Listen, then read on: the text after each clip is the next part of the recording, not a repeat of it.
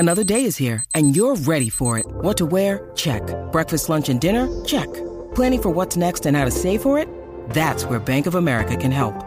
For your financial to-dos, Bank of America has experts ready to help get you closer to your goals. Get started at one of our local financial centers or 24/7 in our mobile banking app. Find a location near you at bankofamerica.com/talktous. What would you like the power to do? Mobile banking requires downloading the app and is only available for select devices. Message and data rates may apply. Bank of America N.A., member FDIC. When you need mealtime inspiration, it's worth shopping Kroger, where you'll find over 30,000 mouth-watering choices that excite your inner foodie. And no matter what tasty choice you make, you'll enjoy our everyday low prices, plus extra ways to save, like digital coupons worth over $600 each week. You can also save up to $1 off per gallon at the pump with fuel points. More savings and more inspiring flavors make shopping Kroger worth it every time. Kroger, fresh for everyone. Fuel restrictions apply.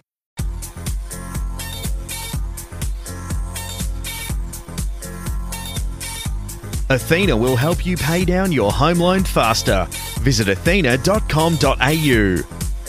Dwayne's World with Dwayne Russell.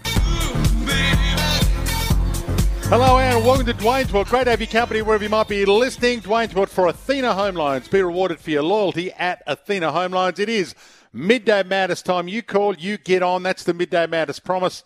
And the number is 1300 736 736 with footy coming our way tonight and tomorrow night. And Thursday night and Friday night. How good is it going to be across the next 5 or 6 days and nights to get some footy on our tellies and on our radios? 1300 736 736 is the number if you'd like to join me. Anything in the world of sport you'd like to discuss, we'll get you on for the next 2 hours. That's the Werribee Kia open line. And you can check out the EV6 to EV9 and the Nero at Werribee Kia. You can test drive it now. Drop down and see David, Janan, Jim and the team. On the lunch menu today for Barclay Smokehouse, ask for grandmother ham at your local deli. Plenty of footy. Sammy Evans is going to join us a little later on after 2. Liam Pickering is going to join us after 2. I'm calling tomorrow night with Pickers and looking forward to doing it. We're bringing you, or Pickers is bringing you tonight's game as well between Collingwood and Richmond, which you can also see on Fox Footy and KO. So we'll have a chat to Pickers later on. Simon Hill to talk the World Game and your calls, the main ingredient of this.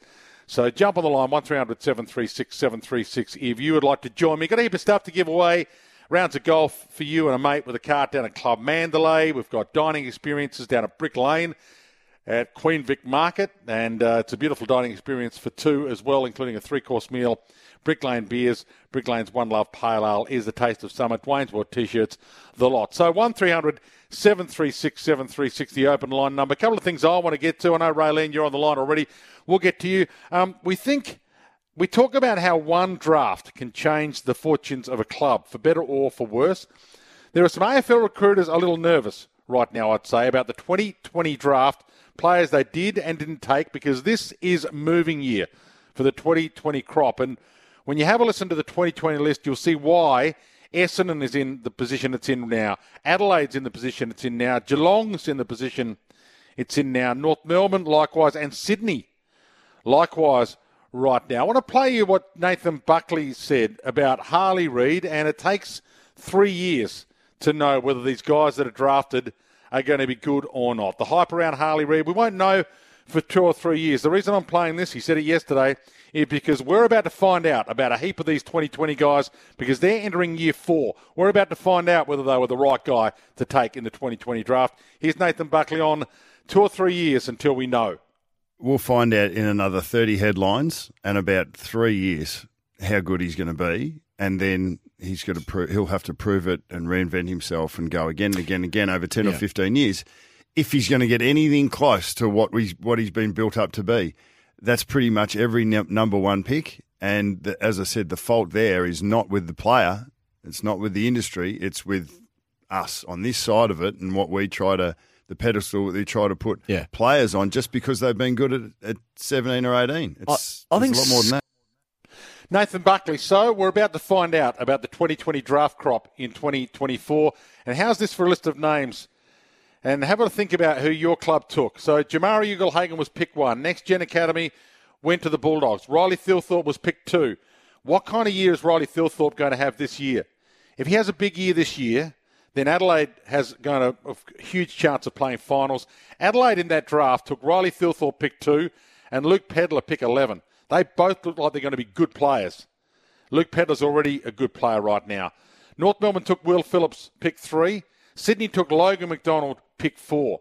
Sydney's in a position where they could win a flag right now because they've been clever enough through their academy, obviously, and through picking up Logan McDonald to be able to regenerate. So Sydney in the 2020 draft took, have a listen to this for a group of 3 names, Logan McDonald, Braden Campbell and Errol Goulden. They're primed again to go, Sydney, because they got it right in 2020 and maybe with the assistance of Next Gen Academy, yes. But Errol Goulden was picked 32 in that draft, and he looks like being the best of this draft crop, taking a pick 32 as a Next Gen player. Denver Granger Barras was picked 6. Elijah Hollins, ex-Gold Coast, now a Carlton, picked 7. And then Essendon had 3. So is Essendon going to fire this year or not? They took Nick Cox 8, Archie Perkins 9, and Zach Reid 10. What's Essendon going to give us this year? Because this is the year for Essendon to rise on the back of having picks 8, 9 and 10. Will they rise? Well, I know you hear Andrew from Nidri on this program a bit. Here's Andrew from Nidri ringing after the weekend's footy from Essendon, asking Nathan Buckley, when is Essendon ever going to be any good? Have a listen to this from yesterday. Not very happy today as a long-suffering Essendon supporter. And just want to ask, and I know it's only practice matches or scratch matches and all the rest of it, but when will Essendon become a good side? They talk the talk. They talk the talk. Each year, that we all our supporters get our hopes up really high, and we look at the team list and it looks pretty good, and they perform like that on Friday against St Kilda.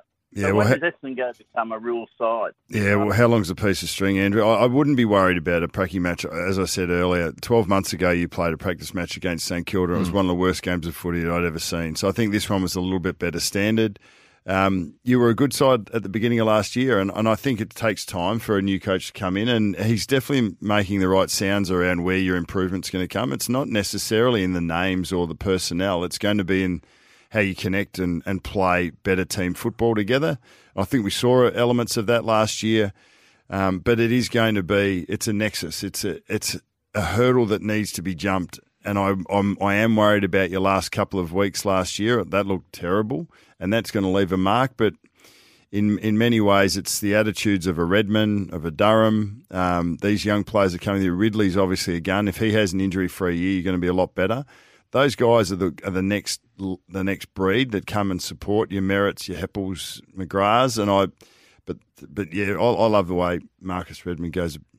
Mason Redmond, sorry, goes about it, and I think he's the next generation. So you got to build around those guys, and hopefully, as a supporter, you're looking out at those guys. They're fit and injury free, playing good footy, and they're the future of your club. And I can understand how you get a little bit impatient.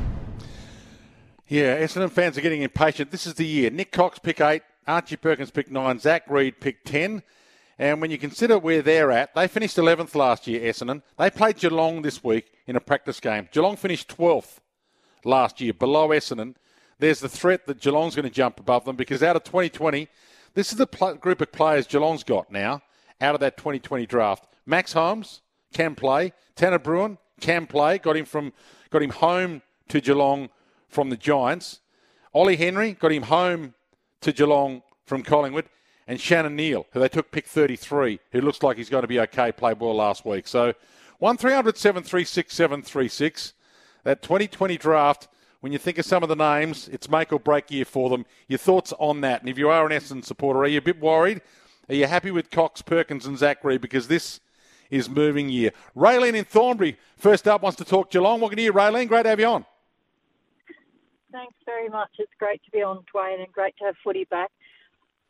I'd just like to commiserate with Cam Guthrie because he's done all the work, and to just be out for 8 to 10 weeks is just so disappointing for him. But he's a champion. I just wish him all the best. And, segue a little bit, this now gives us space in the midfield for some of those young guys that really need to go, because if we don't give them a go at Geelong, we'll lose them. And there's some real depth of talent in our youth. I don't think people who don't watch closely realise that, you've got Dempsey, you've got Nevitt, Myers can now go through the middle, you've brought Manor from Werribee. And all those guys you just mentioned from the 2020 draft. I'm really optimistic about the team. I'm really sorry for Cam, though. Yeah, and Max Holmes just mentioned out of that draft, he could be the next guy as well. He's one of those young guys who looks like he's got a bright future. Raylene, one player missing, as bad as it is for Cam Guthrie, isn't so bad. It's when you start to drop 2 or 3 at this time of year. That's a huge worry. So for the Cats fans' sake, let's hope they don't drop 2 or 3 to the injury list in the coming week. Thanks for jumping on, Raylene. Got something for you. I'm not sure if you play golf, but we might send you down to Club Mandalay on us, so you might know someone who wants to head down there. Visit clubmandalay.com.au. We've got 18 holes of golf for you and a friend with a cart, with 2 drinks and a cart midweek for just $99 at Club Mandalay. 1300 736 736. Got a few of those things to give away. Rob in Strathmore, your thoughts on that 2020 draft in Essendon? What can you, Rob? G'day, Dwayne. Yeah, I'm a Bomber, and I'm still burnt from what they did at the end of last year. I don't rate the list. I'm not convinced about Perkins, Cox and Reid. I mean, they have to show something this year, but so far they haven't shown me anything to suggest that they're going to take us to the promised land. And I think Essendon, and I'm not being a sad sack here, but I think they're bottom 6. I just don't rate them. They've got no leadership, Dwayne. That's their biggest problem. Last year, Zach Merritt's 200 at Geelong, they got absolutely slaughtered. And when they carried him off, I was embarrassed for him. I just don't rate him. Well, there's a number of players that right now in that draft, when you think of who was taken after, so Cox 8, Perkins 9, Zach Reid 10, Luke Pedler was 11. He's already a better player than a couple of those at least. Tanner Bruin looks like he's going to be better. He was taken pick 12. Heath Chapman's having a great career at Fremantle. He was taken pick 14. Lockie Jones, he was a next-gen academy player with Port Adelaide at pick 16. I think they're pretty happy with what they got at pick 16. As I mentioned, Ollie Henry went pick 17 to Collingwood, but he's now back at Geelong. Ryan Angwin's a regular on a wing now with the Giants, so he's become a pretty good player on that wing for the Giants and reliable. Finn McRae was taken by Collingwood, pick 19. Speak of regeneration. Max Holmes was 20. Jake Bowie's already got a premiership at 21. Bailey Laurie at 22 for Melbourne. Reef McGuinness at Collingwood, pick 23. So Collingwood's got a couple of good players out of this draft as well. Finn McRae at 19. Reef McGuinness at 23. And Beau McCreary at 44. It's looking like a pretty good pick now, Beau McCreary at 44. And Collingwood's regeneration through this draft is pretty good as well. As I mentioned, Errol Gordon, pick 32. Shannon Neal, pick 33. Samson Ryan at Richmond, pick 40. Phoenix Spicer. See, North Melbourne are in a bind. They had a number of picks in this draft. They took Will Phillips at 3. They also took Tom Powell. So took Will Phillips at 3. Tom Powell at 13. Phoenix Spicer. And then they got Eddie Ford, the last pick in the draft, at pick 56. So hasn't quite blossomed this draft for North Melbourne like they would hope, but they have at least been able to get multiple early draft picks from the AFL in the meantime. Hey, Rob, thanks for your call. Back to your calls after the break. 1300 736 736. Your thoughts on all of that. Great to have your company for Dwayne's World. Keep your text coming through as well. 0433 98 11 16. Your new Tempur Pro, TEMPUR. Tempur's most adaptive mattress ever is here. Tempur mattresses like no other. John on the road before we take a break. What can you hear, John? Yeah, thanks, Dwayne. Yeah, just the 2020 draft, and the Pies copped a fair bit of flack back in the day when they made some room by letting Jaden Stevenson and Adam Treloar go. Well, it certainly paid dividends in what's happened last year and also in the future. So that was the right call after all. Well, when you think that Collingwood in that draft got Ollie Henry at 17, Finn McRae at 19, Reef McGuinness at 23, and Beau McCreary at 44, it's a pretty good draft haul from Collingwood. You're absolutely spot on, and they've obviously used that pick that they got for Ollie Henry to parlay that back into their stocks. Great to have you called, John. Hold the line. We've got something for you. We've got a Dwayne's World T-shirt coming away. Plenty of those to give away. Your calls after the break as Midday Madness continues.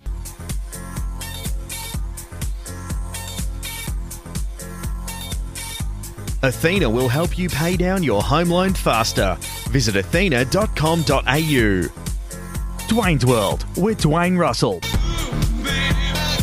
Well, it's great to have your company for Dwayne's World. We're about to find out about the 2020 draft stock. A heap of players now. It's moving year for a number of these players, and we're looking forward to seeing what kind of year 4 is for them, including guys like Will Phillips, Logan McDonald, Elijah Hollins has moved clubs. Nick Cox, Archie Perkins, Zach Reid, especially for Essendon. They need them to blossom big time this year. I already like what Luke Pedler's put together and Tanner Bruin's put together, but guys like Tom Powell, Heath Chapman, said a good career. Well, he had a good year a year ago in 2022, but last year was a bad year, but he had a really good year that year. And Lockie Jones looks good. So a few of these players, Finn McRae, what are we going to get from him? Reef McGuinness, what are we going to get from him? And Bo McCreer, what are we going to get from him? The Collingwood recruits that were taken later on in that draft. And as I mentioned, a few of the other guys for the Cats are looking pretty damn good as well. Max Holmes amongst them. 1300-736-736 off the back of the hype for Harley Reid. And it is almost impossible to assess them until you're at least 3 years, maybe 4 years into their career. 1300-736-736 if you'd like to join me. McRae and McGuinness have done nothing yet at Collingwood. Nothing. That's what I'm saying. They look good. I think they look good. But what are they going to produce next? Max Holmes would have played in a premiership if not for his hamstring. You're right about that as well. Ollie Lord at 49 pipe looks really good for Port Adelaide. He does, actually. Looks really good for Port. Had a good final series last year. And Lockie Jones at 16, who was a next-gen academy player. Hi, Dwayne. Unfortunately, we busted those 3 picks in the 2020 draft at Essendon. It set us back a long time. We needed to hit all of those picks and haven't. Dodoro's failure. Well, see, it hasn't failed yet. That's the bottom line for me. This is the year to find out whether it's been a bust or a failure or not. Essendon still has a lot of terrible football in them. Thank you for that. Reid looked good in the first half on Friday. Shifty from Essendon. Thank you. Huge year coming up for a number of these players. Brad in Bendigo. Welcome to you, Brad. Your thoughts? Hey, Dwayne. How are you? Good. That's good. I just wanted to talk about the Bombers. I don't think we should judge those 3 boys just yet. We drafted them in a year where we had absolute chaos going on at the club. And Reid's been injured. I think he could be something really good, and he showed a bit on Friday. And I think Perkins is going all right. Cox is probably the one that needs to step up this year as far as I'm concerned, out of the 3 of them. But if you have picks 8, 9 and 10 in the draft, Brad, it needs to be the draft that takes you to the promised land, you're not in the promised land yet. You need to at least make finals with these guys. I mean, you wouldn't want to. I mean, you finished 11th last year. Geelong finished 12th. You wouldn't want to be jumped by Geelong on the way back up again after winning a flag 2 years ago. No, we wouldn't, but I think it's more on our system, Dwayne, rather than those 3 boys stepping up. I mean, if you have a look at Friday, it's exactly how we finished last year. Ping the ball in forward long and just watch it come straight overhead. We could have an all-Australian backline. They're not going to stop the other team from scoring the way the ball comes through the Essendon midfield. And that's the hard part, isn't it, Brad? You've got a new coach and you have to trust in the system, but you don't sound like you're trusting in the system that much. Not yet. I do trust in Brad Scott, but I can't see us having a massive year this year. But I think Reid will be something. I don't think they're a bust yet. No, well, this year's going to be big, Brad, and I'm looking forward to seeing them as well. Archie Perkins has played 62 games. Nick Cox has played 33. Zach Reid's played 8. So, yeah, we're about to find out. Brad, that's the beauty of what's coming up. Great to have you call. Hold the line. We've got a Brick Lane dining experience for 2, including a 3-course meal and Brick Lane beers. Brick Lane's One Love Pale Ale is the taste of summer. Heaps still to come.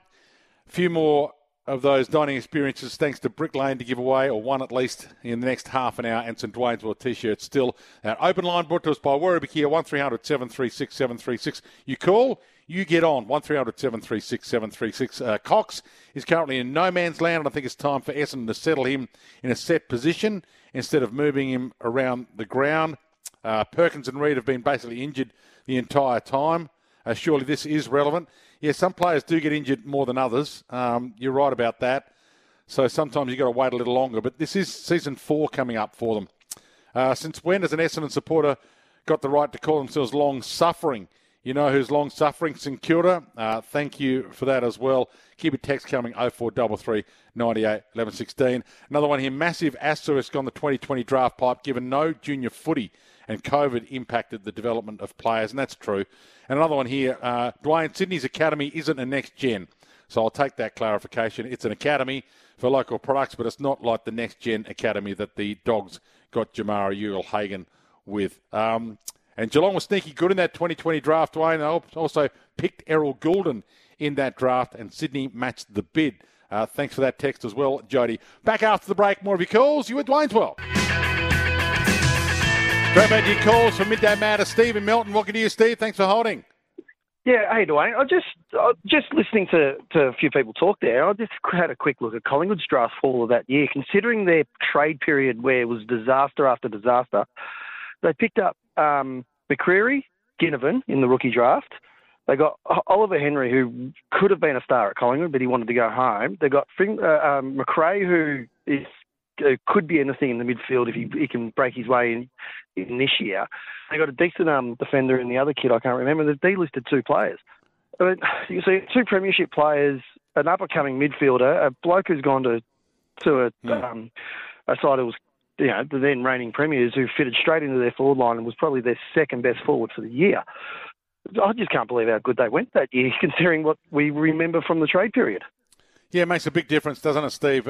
Ollie Henry could end up being the second or third best player out of that draft. I mean, it might end up being the best player. Errol Goulden's probably the number one out of that draft so far, and Jamara Ugle-Hagan's probably right up there.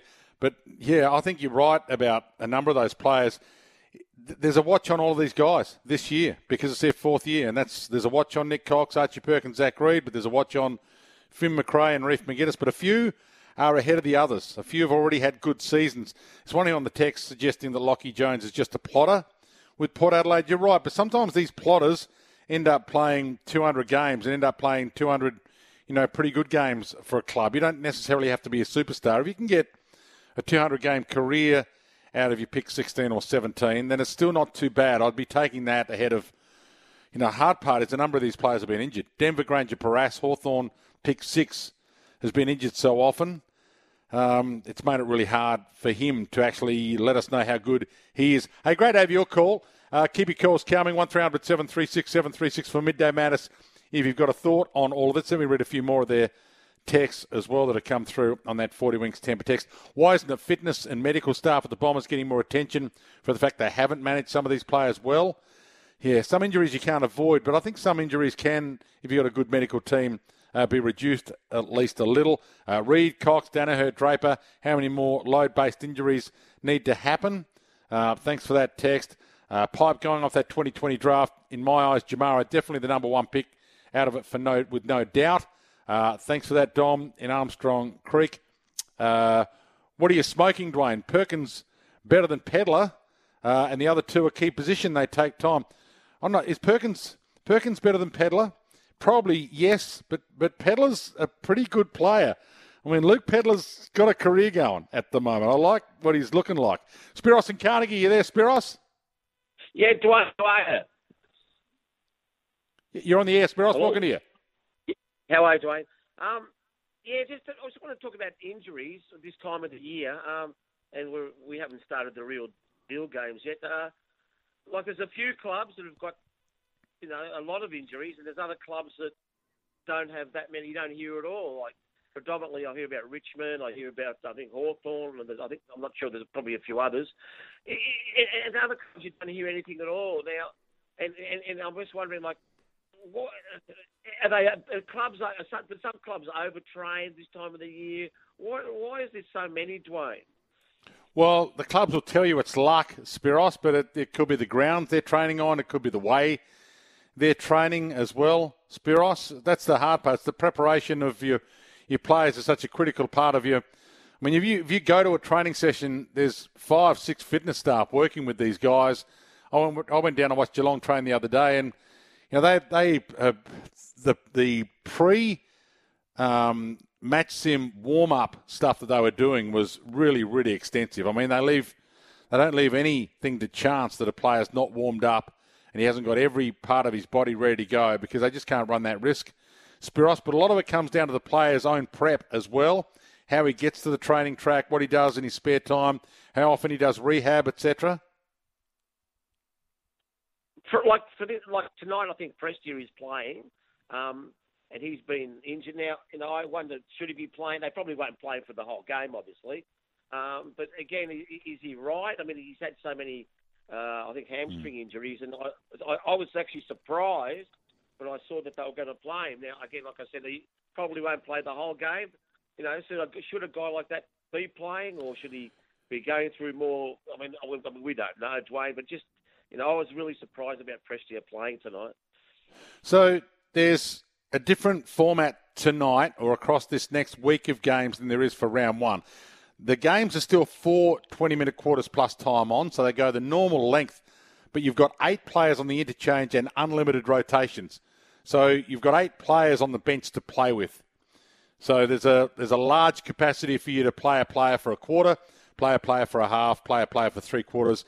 It'll be interesting to see if Melbourne pick Cam Oliver and how much game time they get into Cam.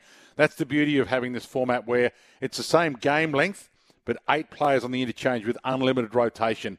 So they get a chance to maybe we get a chance to assess exactly how close to being ready for round 1 and round 0 a few of these guys who've got question marks on their fitness are. Great to have you call, Spiros. Ashley and Maryborough. Welcome to you, Ashley. Hi, Dwayne. Maryborough, Queensland. Maryborough, yes, of course. West Coast Eagles supporter here, and I'm very interested in how Bucks has analysed the draft for 2020. Well, I've gone back 2018, 19 and 20, and the Eagles had about 16 selections in the draft, rookie and the national, and only 5 of those remain.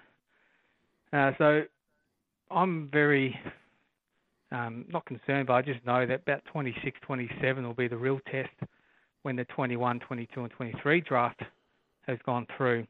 I don't think we'll be playing finals for the next 2 years, 3 years at most, because the only one that's really made himself into 22 from those 3 years is Bailey Williams, the ruckman. And the other 4 are on the list as bit part players. The one that might get through is Luke Edwards, which is Tyson Edwards' son. But outside of that, those last 3 years, if Bucks is correct in what his analyst is pretty dour. So I can't see us getting to the finals until around 2027 if our last 3 drafts, 21, 22 and 23, are going to be, as Bucks suggests, the key years these players come through. It's not looking good for the West Coast, Ashley, I've got to say. But that's the lot in life when you don't draft well and you don't trade well. And they have made their own bed, really, the West Coast. So, at least they've got a bank of premierships. They're still, arguably top 5 biggest clubs in Australia. So, they're still going to fill the stadium. Things are still going okay. But in terms of ladder position, I'm worried about how long they'll stay down the bottom as well, Ashley. So I think you're spot on. You've hit the nail on the head there in many respects. Felix in Mount Martha, welcome to you, Felix. How you going, Dwayne? Good. Yeah, you're on the air. Yeah, good. I just wanted to talk to you about the ticketing pre-sale that's going on with Ticketmaster today for games at Marvel Stadium through the Collingwood Football Club, of which I'm a Legends member.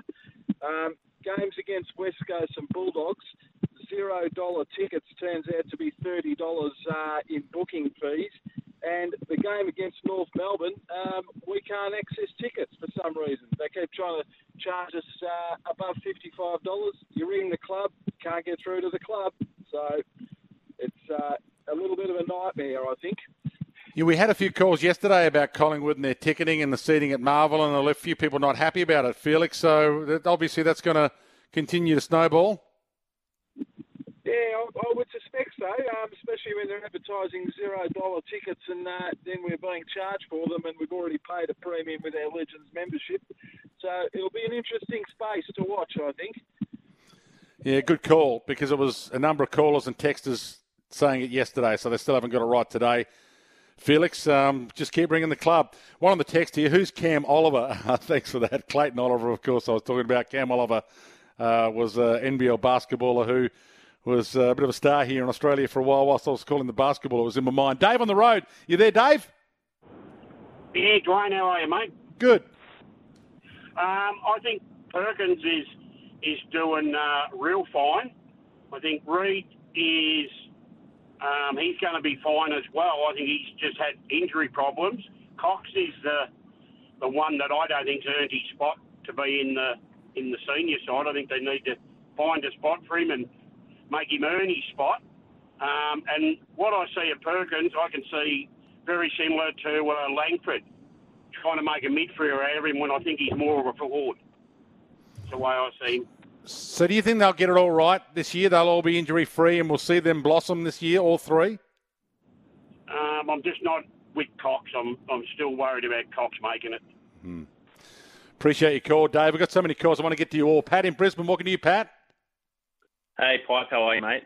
Yeah, good. That's good. Yeah, just wanted to give a shout-out to the Lions next Friday against the Blues. I'm going with a group of friends, and I think it should be close to a sellout, Dwayne. Over 60,000 now, I think, members, which is just an incredible, uprise from where we were 6 years ago. But the kids to watch out for me for the Lions, Jimmy Tunstall's coming along quite nice. I think he might be a chance in opening round, Dwayne, and also Kai Lohman, not far off. And, yeah, watch out for Levi Ashcroft, I think, potential top 3 pick. So 2 Ashcrofts in the midfield looks nice, Dwayne. It does, and if Levi is anywhere near as good as Will, then it's going to be fantastic for you, the regeneration of Brisbane. Pat, where are you going to play your games when the Gabba's redone? Are they going to stay there, or you're going to have to move somewhere else? Oh, I don't know. It's all a bit of a shambles at the moment, isn't it? But I personally hope that we stay there and they do it in sections like they did at GMHBA, but I'm not sure. It's a bit of a shambles at the moment, but yeah, I have no idea, mate. But I want to stay at the Gabba. Appreciate your call. Keep your calls coming. Take a quick break. 1300 736 736 on the way to the break. A couple of texts coming through. Tom Powell is the best mid out of that draft, Dwayne. He will have a great year this year. Silky user, great size now. Kanga. So there's some confidence on Tom Powell. This bloke just hit the nail on the head. It's the system. I can't believe how poor we looked in transition at Essendon. Reid is the one who will be a star. If the Crows have a good year and the Bombers end up where everyone thinks they'll end up, then Mason Redman might regret his decision to stay at Bomberland. Ian from Port Moresby. Pipe, the Cam Guthrie injury news has come out at 8 to 10 weeks with a quad. Yeah, we had a caller earlier on about that. But who do you think is going to step up in Geelong's midfield? I think Max Holmes is the one, and we're talking about that draft as well. And a couple here coming through on Ticket Tech. Hi, Dwayne. Collingwood sent a message out. Ticketmaster has issued the wrong pricing structure. They are fixing it now, Mel. So maybe it's about to be fixed. Another one here. Just some feedback on Ticketmaster. AFL needs to step in. It was impossible for me to book $5 tickets to the D's game because they were identifying me as a bot. Thank you for that, Rowan. And obviously, you're not a bot. Great to have your calls and your texts. You with Dwayne's World.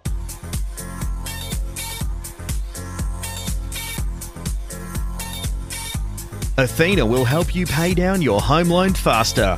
Visit athena.com.au. Dwayne's World with Dwayne Russell. Straight back to your calls and your texts from Midday Madness. You call, you get on. That's the Midday Madness promise, and the number is 1300 736 736. Take your calls all the way to 2 o'clock, and then after 2 o'clock on the lunch menu for Barclay's Smokehouse. Ask for grandmother ham at your local deli. And you can find it at your local deli, Grandmother Ham, thanks to the good people at Barclay Smokehouse. Liam Pickering after 2, Grant Elliott to talk the cricket tonight after 2, Sammy Edmund also to join us after 2 with the latest news, and Simon Hill to talk the World Game. But your calls all the way until 2 o'clock, 1300 736 736. And a couple of texts on the way back to your calls. Hi, Dwayne, watch out for Mitch Nevitt from Geelong this year. The kid is an athletic beast and has a beautiful pair of hands. Be a household name at the end of the year. He'll get opportunities this year. Another one here. Dwayne, Bombers supporters like myself need to still be realistic. Reid has hardly played for 2 years. No Cox last year. Perkins is developing into a very fine footballer. It takes time, so give them a chance to gel together. Cheers, Bomber. Jamie from Tassie. Yeah, that's the other issue, though. You've got a number of players who have an instant impact on their teams. I mean, year one, you've got guys having an impact. So here we are with the 2020 draft guys. It's year 4 for them. So you would expect that this has to be the year that some pressure comes on them to deliver, given how many straight out of the draft players like Sheasel, etc., have delivered year one. Levi is definitely better than Will Ashcroft and will go top 3. Thank you. And one here, don't worry, Pipe, Cam Oliver left an impression on a whole lot of Hoop fans. Yeah, he left an impression on me, given my Clayton Oliver, Cam Oliver stuff up. Another one here. I'm sick of clubs making excuses for tall players. Midfielders are expected to come in and be superstars from day one. And you're spot on about that. Think of the pressure that Jason Horne-Francis was under, given the pressure of, a couple of the... It was amazing, really, the season that Sheasel had last year. Afternoon Pipe, Errol Gordon is top 10 in the league already. Be tough for anyone from 2020 to top him anytime soon, unless it's a key position player that can come on in the next few years. That's spot on. He had a sensational year last year and could have been a Brownlow medalist in year 3 of his career. And quite a few continue to come through on Ticketek. Hi, Dwayne. Ticketek going beautifully today. Keeps dropping out. What a disgrace. Another one here. Dwayne, I'm a full Legends member, home and away for Marvel games. We needed to use Ticketmaster to buy zero value seats, but they charged us. Can you follow up with the Collingwood Football Club?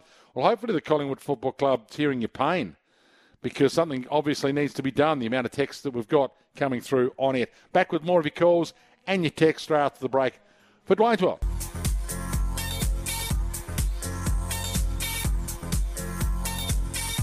Athena will help you pay down your home loan faster. Visit athena.com.au. Dwayne's World with Dwayne Russell. Let's not mess about. Straight back to your calls for Midday Madness. Dwayne's World for Athena Home Loans. Be rewarded for your loyalty at Athena Home Loans. And the Midday Madness number is 1300 736 736. You call, you get on, and we'll get you on, if not right now, we'll get you on straight after the 1 o'clock news. James in Ivanhoe is on right now. Well, thanks for holding, James. Welcome to you. No, it's fine. Couple of things. Once my son's coming over from Tassie to watch the St Kilda game for a few of his mates for the Grand Prix. We're MCC members, mate. You get on there with Ticketek. You get on there and you get right towards the end of it, and you're just about to go to pay, and then it'll refresh. Doesn't keep. You've got to go right back and start the whole bloody process again. It's really, really frustrating. It's not just one time. It happens nearly every single bloody time. So James, it's a bit harsh. No, I get your pain, because I'm in my 50s, and when it happens to me, I think, is this an old person problem? Is this me? Have I hit the wrong button? Have I not read the way to use this technology correctly? Am I just not with the younger generation? So sometimes when I think of the problem, James, I think, well, maybe it's me. And I've got to own up to the fact that maybe I should be more savvy. And sometimes when my kids do it, they are a lot quicker, and seem to be a lot more damn patient than me, James. Yeah, that could be right, Dwayne. And just another point, I want to take back, I don't think John Longmire got the credit that he deserved back in, I think it was 2020, when Sydney, I think he played probably half a dozen to 8 young kids. He just kept on giving them a game, and then towards the end of the season they started to hit their boots, and the next year they come real good. You talk about drafting people, I think you've got to give them a go. And that's the whole thing about it. They've got to been given game time. Great to have you call, James. Really appreciate you jumping on. And if Sydney do win the flag this year, which they're a chance to do, they're going to look at that 2020 draft we've been talking about and say, hey, how good was that for us? Errol Gordon, academy player, picked 32. Amazing, really, to get him the best player in that draft. They picked 32 because he was an academy player. They didn't even think that Errol Gordon was going to be the best player out of their academy, because they took Braden Campbell, an academy player, at pick 5. So they got Logan McDonald picked 4, Braden Campbell picked 5, and Errol Gordon picked 32. Great to have your call. Interesting discussion. Keep your calls coming. We'll go back to your calls straight after the 1 o'clock news. I want to talk about tonight's game after the news as well. So Collingwood tonight without Scott Pendlebury, without Jeremy Howe, and Richmond tonight without Toby Nankervis, without Tom Lynch, without Nick Vlosten, a couple other players out as well. Ryan Mansell's not playing. Sam Banks is not playing. They're both injured, but might not be in their best 18 anyway. So Liam Baker's going to captain the team tonight. It's interesting to me looking at Collingwood's forward line. So Will Hoskin-Elliott, Jamie Elliott, Brody Myercheck as a full forward line for Collingwood. Tom Mitchell, Darcy Cameron and Lockie Schultz is the half forward line for Collingwood. They've got Bobby Hill, named up on a wing, and Nick Dacos is named on a half-back flank. Gee, it's a hard team to get into. Collingwood's bench, John Noble, Jack Crisp, Beau McCreary, Ash Johnson amongst the players on their bench, not even able to get into their 8 interchange player list. 8 interchange. Nathan Kruger couldn't get a game in that game tonight. So we'll talk about that. And Richmond's side of the coin, then a couple of players that couldn't get a game either. It's Morris Rioli Jr. and Hugo Rousmith couldn't get into the 18 or the 8 players on the bench. Talk about tonight's game after the break. Jump on the line.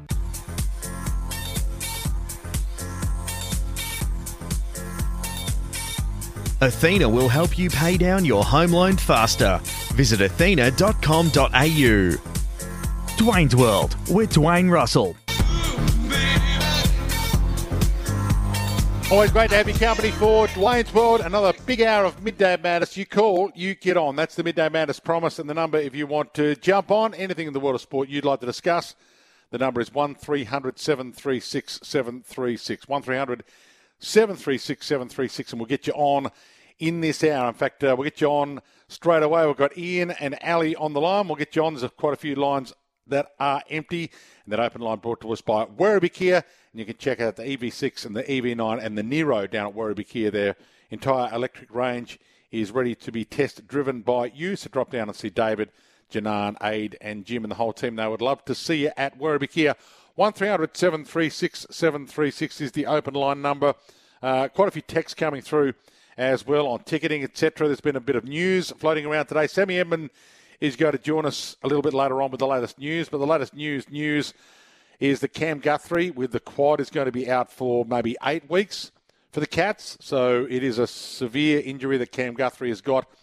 And the game that was scheduled for the afternoon on Thursday has now been pushed back to the night because of the weather. So Sydney and Brisbane was going to be an afternoon game, and then the Giants and the Suns were going to play the night game. But now there's 2 games going on head-to-head on Thursday night. So Sydney and Brisbane, and the Giants and the Suns will both be going at night. So tomorrow night, Carlton and Melbourne. That's still going to be a hot one at Icon Park. In fact, one here on the text just asking me, Dwayne, looking at the weather forecast, and Carlton are going to have to play their second preseason game in 35-plus degree weather. Not the best prep for the season proper.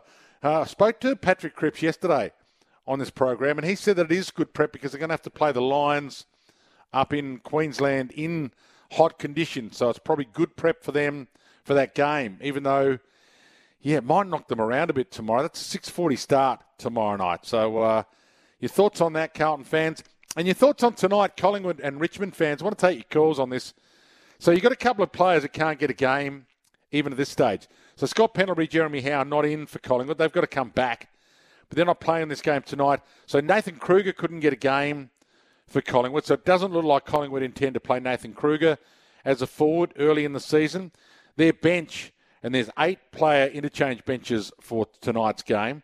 John Noble, Finn McRae, Jack Crisp, Reef McGuinness, Beau McCreary, Harvey Harrison, Ash Johnson, and Charlie Dean. You would think of those players, if this was round 1, the bench would probably be, probably John Noble, Jack Crisp, Beau McCreary, and Ash Johnson would probably be the bench.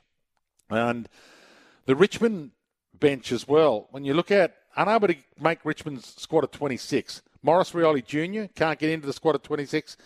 And Hugo Rousmith can't get into the squad of 26. On the bench for Richmond, on the 8-man bench, Jacob Hopper, Jack Graham, Jack Ross, Steely Green, Tom Brown, and Samson Ryan is probably going to be used as a second ruck. So it's a pretty good team that Richmond are going to put out, even though they don't have Nankervis, Lynch, Vlosten, and a couple of other players as well. But your thoughts on Adam Uze's lineup to start the season for you? Jacob Hopper starting off the bench. And if this was round 1, your bench for Richmond fans would probably be Hopper.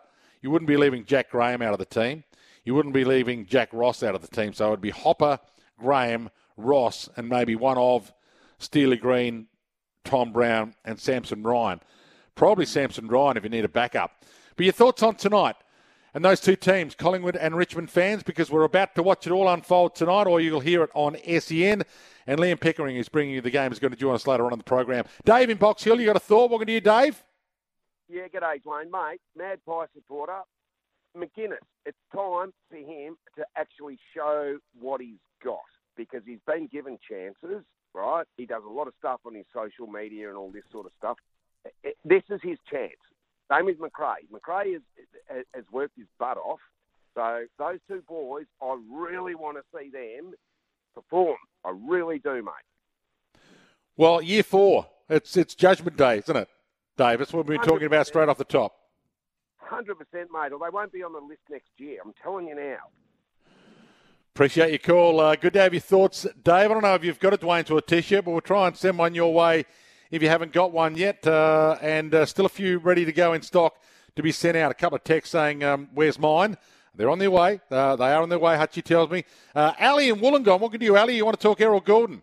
No, don't you mean the Swans first and the Melbourne Demons? Not yesterday Brisbane Lions. It's a SCG. Yes. Sorry, Yeah. far away. Ali, I can't quite. Sydney and Brisbane, Thursday night? No, Melbourne Demons, SCG, Melbourne Demons. Yeah. Yeah, and then later it's Brisbane Lions. I saw it in the AFL rounds. Yes, Yeah, I'm talking the community series. So it's Carlton and Melbourne tomorrow night, and then Thursday night, the game's been pushed back to a night game, Sydney and the Brisbane Lions for the community series or the pre-season game. And then when the main season starts, of course, it's obviously going to be the round 0 that we're starting with, Ali. Exactly. Anyway, yeah, the Swans need to sign Errol Gordon as soon as possible, 3-4 years so no one can poach on him. And another player, how Kane said we need to get for the Swans, Jacob Withering from Blues. He's a defender. So you want to get Wiedering up. You think you need an extra defender? You probably do need an extra defender, but I don't think you'll get Wiedering. That's a hard one to be pulling out of Carlton at the moment, Ali. Yeah, true to that. But I hope we can get him. I hope. Well, how long will you sign Errol Gordon up for, Ali? What's the amount of years you'd be happy to give Errol Gordon if you're a Swan fan? Have you got a thought on this? 1300-736-736. He could be in line he could be the next 7-year man, couldn't he? Exactly. He'll be a premiership player for us if we keep him for 3-4 years. Yeah, I think he's going to be a long-time gun as well. Wasn't just a gun last year. Great to have you called. John in Mill Park, you there, John? G'day, Dwayne. I hope you're well. Thanks for taking my call as usual. Just a quick one. I think there's a couple of players actually that are really going to be interesting for tonight's game. I'm really looking forward to seeing Lacau play again, the New Zealand boy, and Thompson Dow in the middle. I think this kid is going to be... I think Damien Hardwick basically stalled his progression within the Richmond team, and he's showing some real ability, but Naismith's the one. It's very smart recruiting, considering that Toby Nankervis may not play round 1 or round 2, but to have Naismith, who I thought played a great game against Gawn, could be a real difference for Richmond. 100% agree with you on all of that. So Richmond's bench, on their 8-man bench, they've got McKelty Lafau, who you mentioned, Ben Miller, Samson Ryan, Tom Brown, Steely Green, Jack Ross, Jack Graham, Jacob Hopper. So it's a fair effort to get a game ahead of Hugo Rouse-Smith and Morris Rioli Jr. if you're McKelty Lafau, given that he's probably going to play as that tackling forward, isn't he, like Morris Rioli Jr. would? Well, he will, and not only that, but I think at 196 centimetres and 95 kilos and has an enormous power on him, you could also give him a stint in the middle if they want a power bloke to just extract the ball out or even thump a tackle on someone legally, not without hitting the head, of course. But he could be a real big proposition. I actually think he'll be in the selection mode for round 1. I really do. Yeah, it's going to be... Well, they're both going to be tough teams to get into, but the Richmond injury worry is a little bit longer. As you mentioned, Toby Nankervis, Tom Lynch won't play in that opening game. You wouldn't think... I think Nick Vlosten might be okay, but Ryan Mansell and Sam Banks are the other couple that are on the injured list. And I think there's one other. Maybe Judson Clark could be as well. Great to have you call. Good to talk about tonight. Good to be talking footy. I know it's not the real stuff, but it's closer to the real stuff than we've got all summer. John in Mill Park, you there, John? Ray, sorry, welcome to you, Ray. G'day, man. Good to have you on. Hello. Yeah, you're on the air. How you going? Okay, just about the Collingwood team tonight. Yeah, it's a couple of players there. The previous caller mentioned Reece McKeans. I saw all the pre-practice and intra-club matches, and I'm stunned that he's been given a shot, but the club knows better, obviously. But this is his chance to perform. And the other one is Billy Frampton. With Nathan Murphy out injured, this is his chance to solidify himself as a tall defender. If he doesn't do this, even though he's a beautiful premiership player, we love him, I think his spot's in jeopardy because Jeremy Howe comes back next week. What do you reckon about that? No, I agree with all of that. So Billy Frampton in defence. Jeremy Howe slots back there when he comes back in.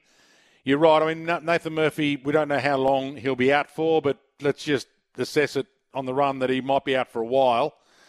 And so it's a huge opportunity for Billy. There's a couple of spots in that back line maybe up for grabs at the moment. I'm not sure Nick Dacos has been named on a half-back flank. Is that because they have got too many in the midfield they want to play?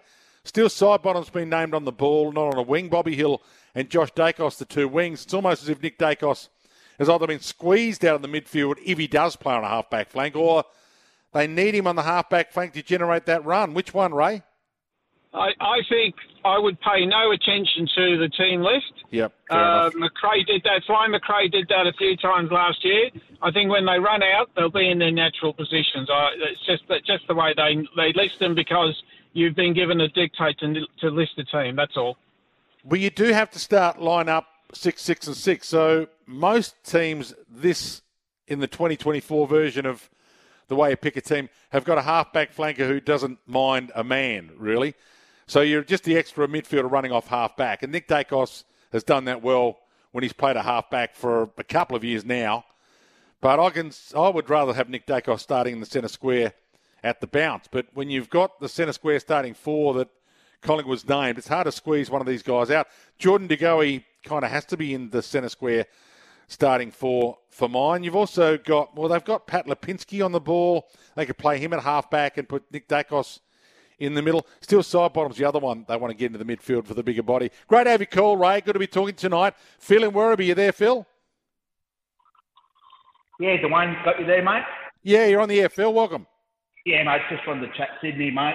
Just excited to see how Errol does go. I'd throw a good 5-6 year contract at him. Got to keep him there. He'll be our future captain, I think. Looking forward to seeing the Lizard too off the half-back flank, not being locked down as a key defender like he was last year. Hopefully we can free him up. And I think we need a really big year out of Heaney and Papley just to support McDonald up in the forward line.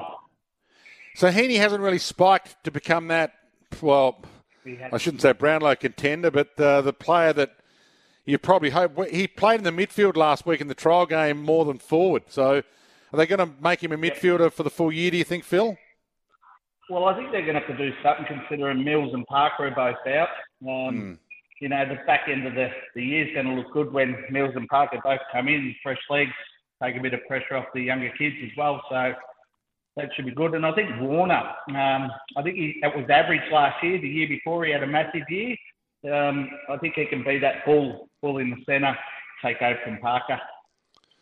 Yeah, I can't disagree with you there. Heaney's, I think, got a huge upside as a midfielder, but you're right about Parker. I'm not sure how long he'll be out for, but you need a bit of a replacement there. And there's a couple of... Sheldrick's another little player who could actually fill that role in the midfield, but we haven't seen enough of him to know whether he's going to be anywhere near as good as Luke Parker. But it'd be nice if he blossomed as well this year. Hey, great to have a chat to you, Phil. Really appreciate jumping on the line. And we'll get a Dwayne's World T-shirt to you in Werribee as well. Sarah in North Fitzroy. Welcome to you, Sarah. How's it going, buddy? Good. That's the way. I was watching First Crack last night, and they were talking about Brisbane. They spoke a lot about Collingwood, which is fair enough. And they spoke about Brisbane, and all Kingy had to say was that they're out of the window, the premiership window, because they've only picked up a player in Duday, but he forgets that there's also Jack Payne to come in and Ashcroft to come in. And I'm thinking, because they had this 4 years in the last 5 years they've made the finals, he was saying that last year was our year to win it. And I had a high regard for him, but now I've lost it. He's not in my book anymore. Forget him. Everyone's got their own theory, Sarah. Everyone's got a theory as to what the mix of ages you need on your list, what the mix of midfielders to forwards to defenders you need to have in your lineup, how many of those running defenders off half-back you need, how long you have to be in the window to win one, whether you have to lose one to win one. Everyone's got their own theories. Sarah, I love Kingy. He's got his own theories. I've got mine, and my theory is Brisbane's still in the window. Sarah, and I think they might be in the window for a while given the list they've got. Thanks, buddy. I feel better now. I'm not just saying that to make you happy either, by the way. They are well and truly in the window, and I've picked Brisbane to win the flag this year. Keep your calls coming for Midday Madness. 1300 736 736 is the number. Quite a few still coming through on the ticketing. One here on the ticketing, people. Afternoon Pipe, love your work. Can SEM please organise a show between 2 and 4 a.m. for Pies fans to call in and talk about tickets so they don't interrupt your show every day? Well, there's been a few that have had a gripe, and that's the beauty of Midday Madness. You call, you get on, and it is a legitimate gripe right now. Dwayne, do you feel that the 8-man leadership group that has been implemented by the Adelaide Crows is a concept more applicable to under-12s? Do so many leaders, including 3 vice-captains, create too many chiefs? Well, Chad, it doesn't work until it works. So Sydney, I didn't like the idea of having 3 co-captains either. And then they won a flag with it, and you thought, well, maybe just better shut up. 3 co-captains does work. So until you make it work, it doesn't work. So at the moment, I wouldn't do it, no. But if the Crows win the flag this year, they're going to tell the world, hey, how smart were we? We had the extended leadership group. It worked for us, and whatever worked for us should be seen as a success if we win a flag with it. Hi, Dwayne. 2 things. If you're in your 50s, you're not old. And if you time out, then maybe you need to upgrade your computer. That's from Paul. Thanks for that advice as well. Will we hear the Pipes on the Community Series broadcast? You will tomorrow night. So Liam Pickering and I are doing that Melbourne game tomorrow night. And another one here. Goulden could be the best kick in the history of football. What do you think, Pipe? Name me a better kick. Well, there's a tough one off the top of my head. Darren Jarman? Well, the text machine will help us out. 1300 736 736 if you want to jump in the open line. Best kick in the history of the game to help Jez out. Is it Errol Goulden? I think to be the best kick in history, you have to be two-sided. So let me just go with that. If you can use both sides, then I think you've got a bigger arsenal than someone who's just a super one-sided kick. But, hey, send through your text 0433 98 11 16 or jump on the line. Best kick in history, 1300 736 736. You're with Dwayne's World.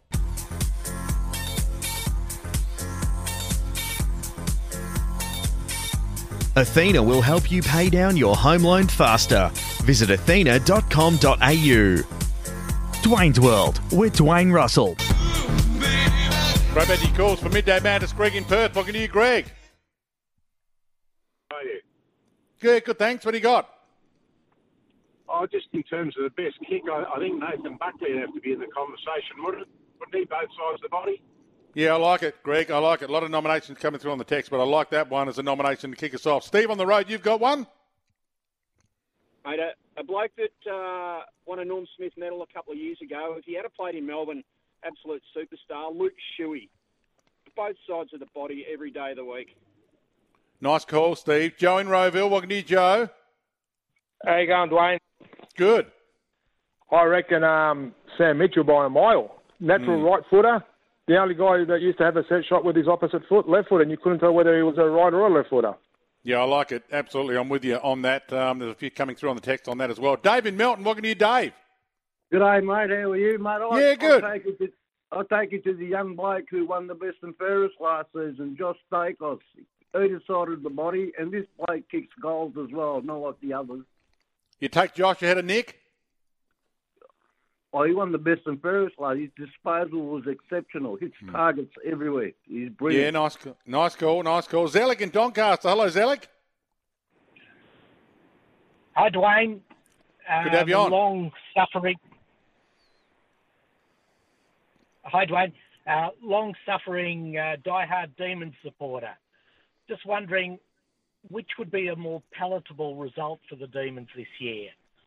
To struggle into the finals, be in the lower reaches of the 8, win a final and then bow out, or have a strong home and away season, finish top 4, and go out in straight sets again? Good question, Zelik. It depends on how you lose your games, I think. Now, if you were beaten by a better team on the day and you had a lot of injuries on the day and the team that beat you on the day to knock you out of the finals ended up winning the flag, then it's probably not so bad. But you're talking about 3 years in a row being knocked out in straight sets would have an impact. Would have an impact on the psyche of the mental psyche of a lot of Melbourne fans who have already got a few people at Melbourne in the gun. So, yeah, I reckon you're better off winning a final at least than finishing the lower reaches and winning a final and going up rather than starting the finals high and going down. Would that be the way you see it? Yeah, sadly, I think I agree with that. Yeah. It's a weird one to think that I agree with that too, but it's what came out of my mouth. Andrew and Nidri, you there, Andrew? I am, Dwayne. I just got back from Tullamarine and watched Essendon train for a change, and I can tell you this now that Reid is ready to go. He's going to hold that centre-half back position down really well. Looks very fit and very convincing. And the other guy at training, which was very impressive, was Archie Roberts. They played him through the midfield and in a simulated match practice, and he got a lot of the ball too. So watch out for him during the year. A couple of absentees. They weren't training. Kelly won't be playing. He didn't play. And also Shields had a bit of a hit out, but he didn't play the whole time. And but he looked okay as well. So a few players not playing, and they look quite good for a change. You didn't like him last week. I heard you on air yesterday, Andrew. I was depressed. Look, if I wasn't an Essendon supporter, I'd be on the couch with a psychologist trying to work out where we're going. But I was really, underwhelmed. Dwayne, I know it's only a scratch match. I know people are saying you don't put too much emphasis on it, but St Kilda turned up and we didn't, basically. And you can sugarcoat it as much as you like. When you finish the season off so poorly last year, you've got something to prove to your supporters, don't you? Or prove to yourself that you're good players, mainly. And that performance last week was underwhelming, to say the least. But Geelong is a test this Friday night, and hopefully people get down there to watch them, and it'll be a different Essendon hopefully this Friday. But that's been our problem. What Essendon side comes out to play, it's just the inconsistency of the side, which upsets a lot of us. So Geelong finished 12th. Geelong finished 12th last year. You finished 11th. You wouldn't want them to go past you on the way back up, given that they won a flag 2 years ago, and now they reckon they're better than you already. Well, that's the issue for us. We've got a lot of young players. There are a lot of young players on our list, and hopefully they'll come up. But if this rebuild doesn't work, Dwayne, as we said earlier on this year, it is a real bad indictment of Essendon over the last 20 years. They still haven't been able to rebuild the side to be competitive. And that's my biggest concern. On paper, we look great. There's a lot of good players on paper. But, at the best seller, it doesn't always win out. You've got to produce the goods on the, and it's about time we did. Yeah, we were talking about that earlier whilst you were watching training. Great to have you call. Mark on the road, best kick. Your thoughts, Mark? Dwayne, I've got two, but first of all, Gary Hocking, and the main one, you can't get any better than Ackermanis. Love it. Good call, Mark. Love it. Dominic in Brunswick. You there, Dominic? Yeah, Dwayne, you there? Yeah. Yeah, I was going to say Ackermanis as well. He was a freak, both sides of the body. And Taylor Walker. Yeah, Taylor Walker's a ripper. Ackermanis, great nominations. Dominic, glad you jumped on the line, and we've got something for you. We've got a Dwayne to a T-shirt. Baz in Coburg, you there, Baz? Afternoon, Dwayne. Diesel Williams. Yeah, it has to be up there, Baz, and got a few on the text for Diesel as well. Great to have you back, Baz. Dwayne Diesel, one day at Princess Park, he was about 30 metres out. His knee must have been giving him hell, so he just kicked the goal with his left. Johnny Mernda, Quite a few texts coming through. Dustin Fletcher used to hit blokes lace out from 60 metres. Didn't miss a target in 400 games. That might be a stretch. Kapler, Jarman, Pritchard. Yeah, they're three great names.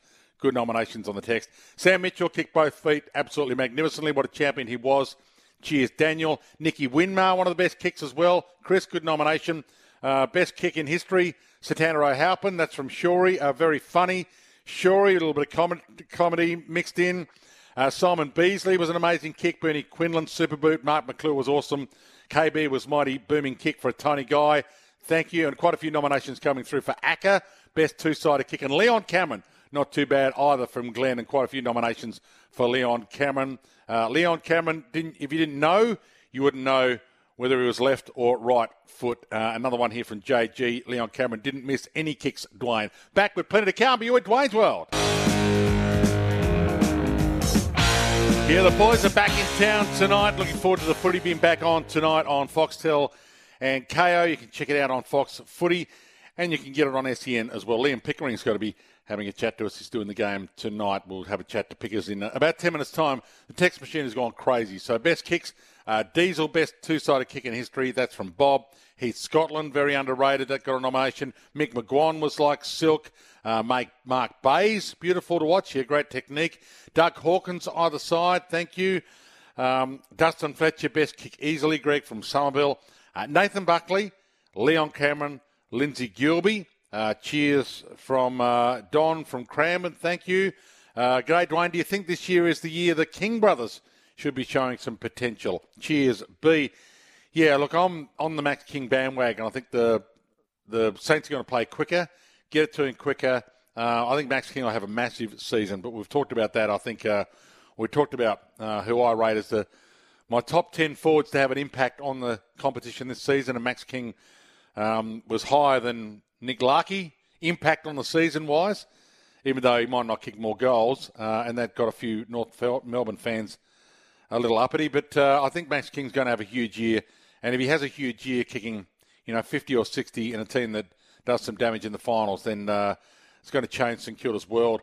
Keep your text coming through. Gary Ablett Senior, both sides were magic. Dwayne, I reckon we need to go back, way back, when players kicked punt kicks, drop kicks and stab passes. Paul Viner from the Cats, a nomination from Susan. Thank you, Susan, for your nomination. Nice one from you. Hey, Dwayne, I'm sorry to be negative, but the Lizard is very overrated. Turns it over a lot. Cheers. Great show. Mark from Karen Downs. Thank you. Tony Lockett, in terms of goal kicks, absolutely. Dwayne, Diesel one, Sam Mitchell, was the best kick ever. Natural right footer whose set shots at goal were with his left, and you couldn't tell if he was right or left. Thank you for that as well, Joe. Quite a few coming for Superboot as well. Keep your text coming, 0433 98 11 16 on the 40 Winks Tempur text. You can check out the whole Tempur range, Tempur Tempur, mattresses and pillows like no other. The all-new Tempur Pro, Tempur's most adaptive mattress ever, is here. Tempur mattresses like no other. You can check them out at your local 40 Winks. Dwayne's bought for Athena Home Loans. Be rewarded for your loyalty at Athena Home Loans. Liam Pickering's going to join me after the break to talk about tonight's game at Icon Park.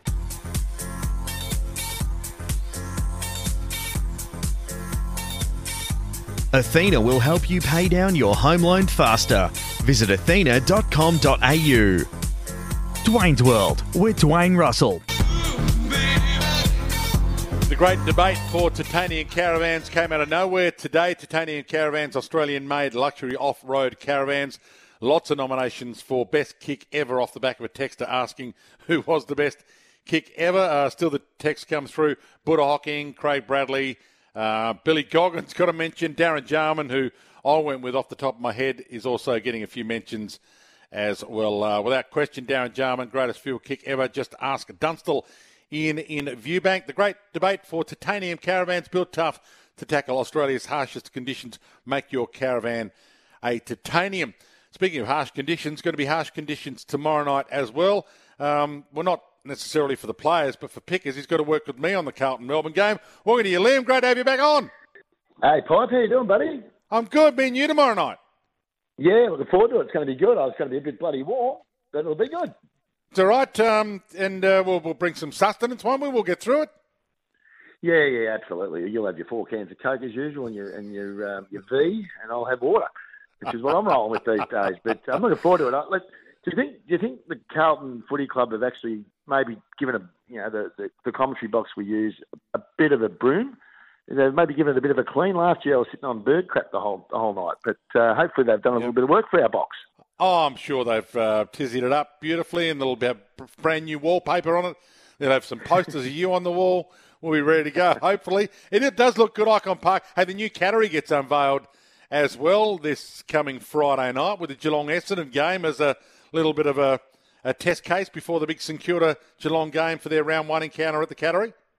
Yeah, it's going to be great. Yeah, we're really looking forward to it. I haven't actually seen it since it's been all finished in Joel Selwood stand, so it'll be great to see. Hopefully they'll get a good crowd Friday night, but I'm convinced we'll get a big crowd tonight and tomorrow night through these next 2 games. Yeah, what do you think about tonight? The Collingwood Footy Club still has a couple of guys out, Pendlebury, Jeremy Howe, but they've got a pretty strong side. It's so strong that Nathan Kruger can't get a game, couldn't get in. They've got 8 on the bench for these games, so it does allow a deeper bench. But the names on Collingwood's bench are pretty good. Jack Crisp, Beau McCreary, Ash Johnson's on there, Reef McGuinness, Finn McRae, John Noble.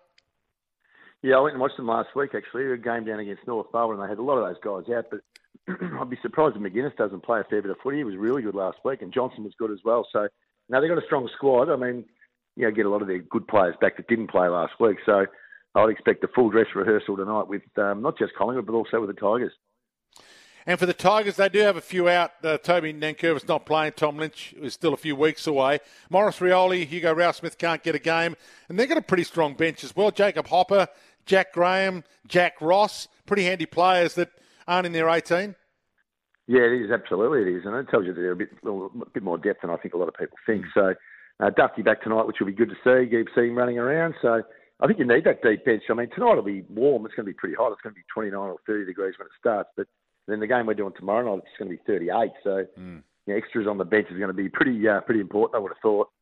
Yeah, and the heat has forced the delay of the Thursday night game between Sydney and Brisbane. They've pushed that back to a 7:10 start, so it'll go head-to-head with the Giants and Suns game. What are you going to take out of the pre-season, Pickers? Are you going to read too much into it, or are you going to try and hold your judgment? I'll hold my judgment a bit. I reckon it's probably one of those ones, Dwayne, where you see the match sims, which are really just practice matches, really. I mean, they're not match sims, they're not running around, not tackling each other. So, but I did like what I saw with the Saints on Friday. I thought they were really good, and I watched a bit of the Cats and the Blues. I watched a half of that game as well, and that was pretty tricky conditions there last week. So. Yeah, I mean, I haven't seen them all, I must say. I didn't see the Fremantle game. I didn't see the Port Adelaide game. But, yeah, I mean, you just need to hit out. And this week will be the week where I think we'll get a bit more of a style of footy that these clubs are trying to play. So North look like they want to move the ball quicker, the handball chains, get it in the hands of their good kickers. It looks like they've got a game plan that if they can get it right, they might be able to, double their wins this year? Well, potentially, yeah. Look, they look pretty good. I thought they were pretty good last week. Now, Collingwood had a lot of players not playing.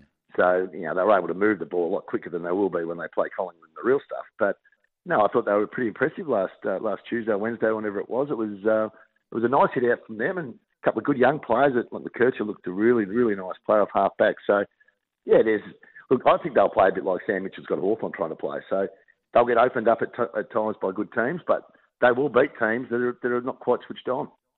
Best kick ever? We've been throwing that to boy. I had a text to ask the question. Have you got a nomination for us? Oh, all the noms have been great. I mean, Ackerman is just brilliant both sides of his body. Porter Hocking, who was an old teammate of mine, was just magnificent on his left and right. Gary Ablett Jr., of course. Darren Jarman's probably the one that would first come to mind, a bit like I heard you say earlier. So if it was just a one-off question, I hadn't heard all those other suggestions, I would probably have said Jarman. And who's winning the flag this year, Pickers? Oh, look, I did my predictions there a couple of weeks ago. I went with Brisbane. I just thought that they might be able to just go one step better this year. But, it's such a long season. I mean, I don't know. I mean, Collingwood are going to be hard to stop again. And you'd think Giants will keep coming. And, Sydney, I think, will be there. I think the Cats will really improve this year. I reckon they'll be pushing around that top 4 mark as well. So, yeah, there are a number of really good teams up near the top. But it's going to be all putting it together on the day and getting into the right form, as you know, coming into the finals, which is what happened last year. So you do think it'll be a close season? I mean, I've picked my 8, but there's 2 or 3 teams that I haven't put in the 8, like the Adelaide Crows, that could actually, if they got it right, could maybe even win the flag. So, yeah, it's hard to know, isn't it? Well, you don't really know. That's it. I think, I look at every list, I go, yeah, they'll improve. They can't all improve, right? So, we think that North will win more games. We think Hawthorn will win more games. We think Eston should improve. And then you go, all right, well, if they're all improving, who's going backwards? And I think I pushed put my slider as the Saints when I did it a few weeks ago. And I watched them the other night. I'm thinking, no, they're not going to slide. They're going to be all right. They're actually going to be pretty good. So, you make these predictions early in the year. I mean, you're a genius last year putting those tips on before the season started. I don't know how you did it. I mean, I was lucky to finish Oregon. I was about 15 off the pace. So that might be the way to do it. Have you done your tips again for the whole year? No, but I am going to do it. I just want to see this weekend's round of games. And I don't want to get too excited about some teams, but I am excited about maybe North Melbourne and Fremantle. If they do that again this week like they did last week against better opposition. Fremantle was only against the West Coast, so they didn't really have any trouble moving the ball. But if they're going to play a faster brand of footy, then they'll be better to watch. I'm excited about North. I want North Melbourne to be good. I mean, I don't care if they don't win the flag. No big deal there. But I don't want teams with 8 rounds left not able to make the 8. That's the last thing we want. So, I'll do it all again at the start of the year, and I'll probably get absolutely smashed this year, but it's always worth the fun of it. And it saves me having to worry about it come round 4. Someone says on a Thursday, have you got your tips in yet? Oh, I already got them in. It's a smart move. It's a good way to think because I'm always forgetting to put them on. So, I'm looking forward to the season. I can't wait, actually. I mean, the cricket season I thought it was actually a lot better than I thought it would be, to be honest. I mean, I thought West Indies would have been a pushover, but they were pretty good. But, it's just got to that stage now where, let's get it on. We're about 10 days away from round 1. Let's just get this thing happening. Pickers, I'll see you tomorrow night. Thanks for jumping on today. Put in with your co-host from Off the Bench for an extra invoice for your work today at 1:45. Good on you. Will do. Thanks, Pipe. See you, mate. Good stuff. Liam Pickering joining us, Geelong best and fairest. We'll take a break. Still a bit to come on the lunch menu for Barclays Smokehouse. Ask for grandmother ham at your local deli. Sammy Evans going to join us after 2. Simon Hill to talk the World Game after 2. And Grant Elliott to talk some cricket. You with Dwayne's World.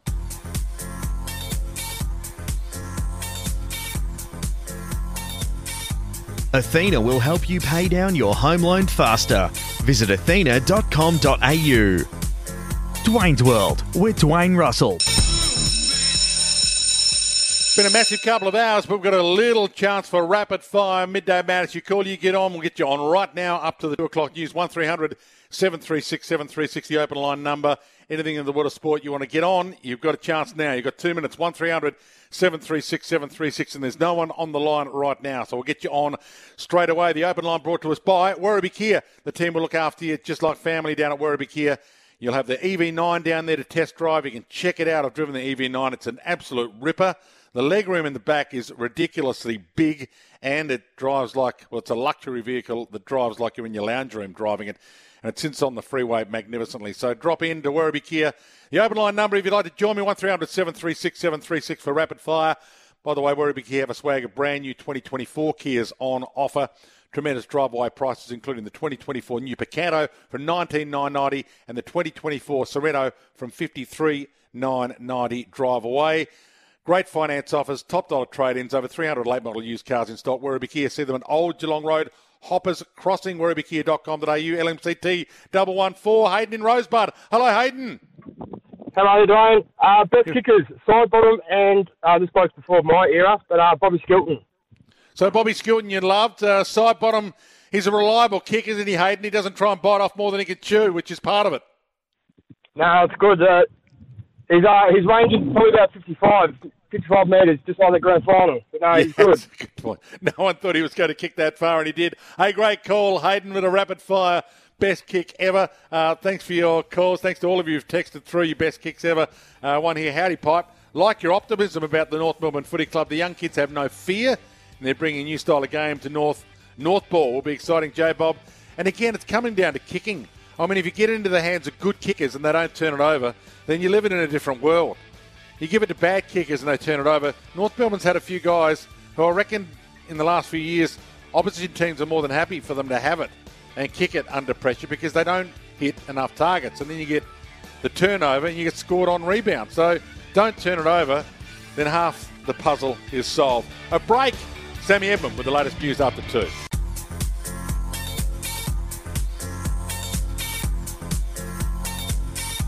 Athena will help you pay down your home loan faster. Visit athena.com.au. Dwayne's World with Dwayne Russell.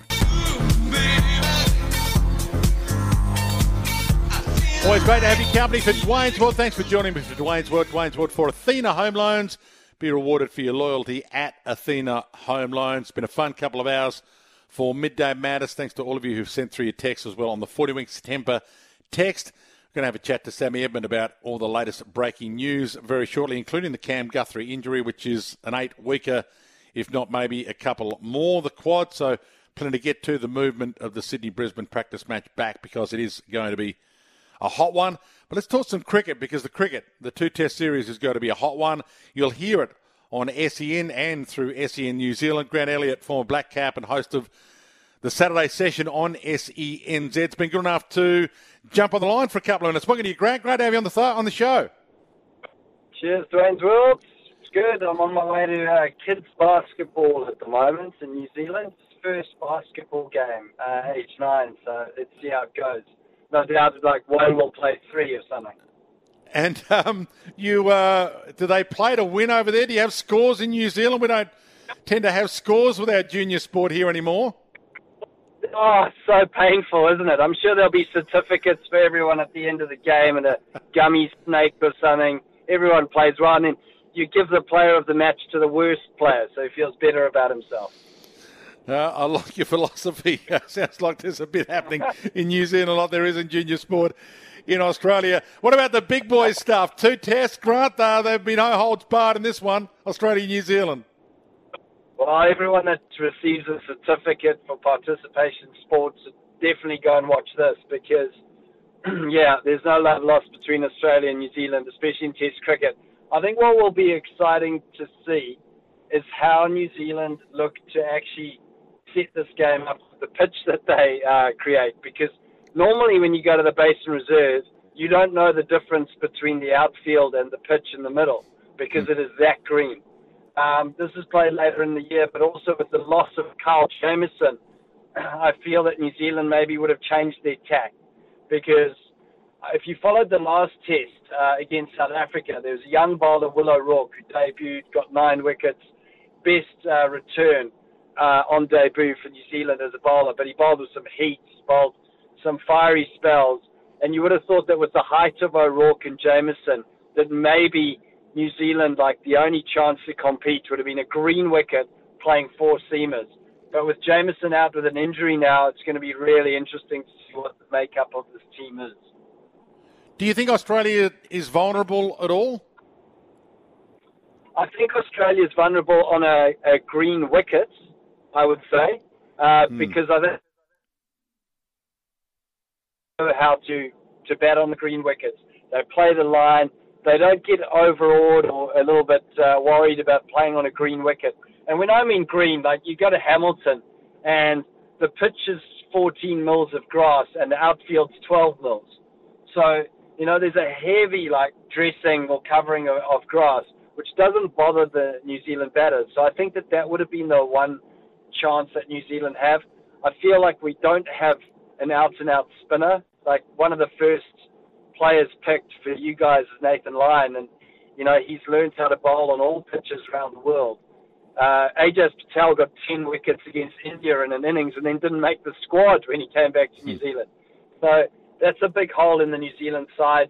And the loss of Jamieson, I think, is a wicket taker, as well as the retirement of Wagner, who maybe he's realised probably a bit down on pace, and obviously his career has come to an end. So, where will New Zealand get Australia if they get them, do you think? It'll be rolling them on the green top as opposed to bowling them out at... Or what do you think? Tell me what you think. I won't put words in your mouth. I think you've got to go green wicket. I think we've always played tests with green wickets on day one, where you don't know the difference between an outfield and a pitch. But, Australia's bowlers are experienced, they're amazing bowlers, world-class bowlers, so you're up against them. You've got to go, well, will our batters be able to cope with it? I think that's the chance that New Zealand have against the Australian batters, is ball that moves sideways, off the seam, and hopefully a little bit of swing through the air. And how confident are you that you might be able to do some damage then? Is this like a hope thing? Is this a 1 in a million thing? I noticed the odds aren't really all that much in your favour, and we've still got some damn good names in our lineup. When you look at our lineup, it's an unbelievably good list of names. Mate, the odds are stacked firmly against New Zealand. You know, in the 31 tests since November '93 between the two sides, Australia's won 23 of them. There's been 7 draws, and New Zealand have won 1, which would have been that game at Hobart. And Hobart was played on a green one. And I'll remind you that Doug Bracewell got all the wickets, had an amazing game. I think he got 6 wickets, but they gave player of the match to David Warner in true Australian spirit. So even though New Zealand won that one test match, the player of the match was given to an Australian. So hopefully we can replicate a little bit of Hobart. That's the sort of hope that we need. And this New Zealand team has been together for a long time. Kane Williamson's in form, number 1 batter in the world. We've got Tom Latham, who's playing his 76th test, or 79th consecutive test. You know, there's some decent batters in the lineup. Hopefully Devon Conway can, show a bit of form with young Rachin Ravindra, which is, you know, when you're playing against Australia is the litmus test. That is, whenever I played against Australia, I was like, right, this is it. Like, this is my opportunity to be, put against the best in the world. So generally players do raise a level. I'm concerned about our bowlers and the lineup of our bowlers. Obviously, Tim Southee's recent test record, not as good as it has been. You know, he's just got 6 wickets in the last 4 tests. So, hopefully he's on song and he's swinging the ball. Great to have you, Grant. I'll let you get to basketball. Good luck. You might get a certificate. Best parent. I think they've got best parent certificates. You might get one of those. Mate, everyone gets a certificate, but not this weekend in the test match. There won't be a lot of love lost. And funnily enough, no controversy during the T20. So I'm sure we'll see some during the test. Yeah, let's hope so. Grant, thanks for your time. Former Black Cap and host of the Saturday session on SEN New Zealand. And it will come your way on SEN, the full broadcast of the Test. I'm not on tomorrow. I'm not on for the next few days, in fact, with the Test cricket on. So I'm looking forward to rejoining you next week. Sammy Edmonds going to rejoin me straight after the break.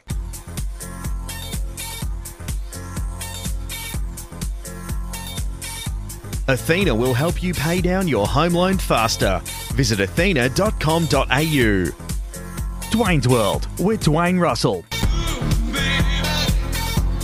Been a fun day, Dwayne's World today. Been great to have your company. One here, the cricket doesn't start until Thursday, Dwayne. Yeah, tomorrow I've got the Fox Footy Love-In. So find out tomorrow what Fox are doing with new shows, what games I'm doing, whether I've got my Dwayne's World Live on a Wednesday night up and running. So looking forward to the big Love-In at Fox tomorrow. Get some photos taken.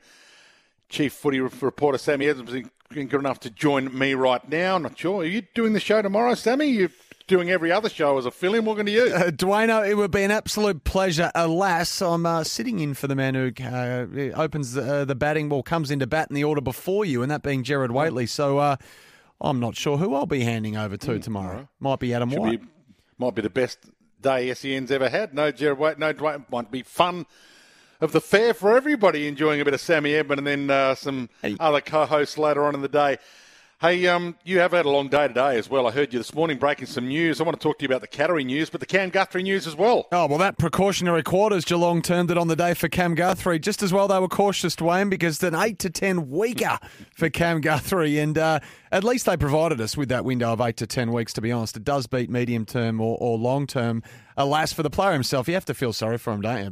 Played only half a dozen games last year, of course, with the toe injury that required surgery. So to cop an 8 to 10 weeker with the first kick of your first practice game against meaningful opposition, 5 seconds in, is a cruel blow to say the least. So Andrew Mackey, the football boss down there, said 8 to 10 weeks. He's the ultimate professional. Attack the rehab diligently.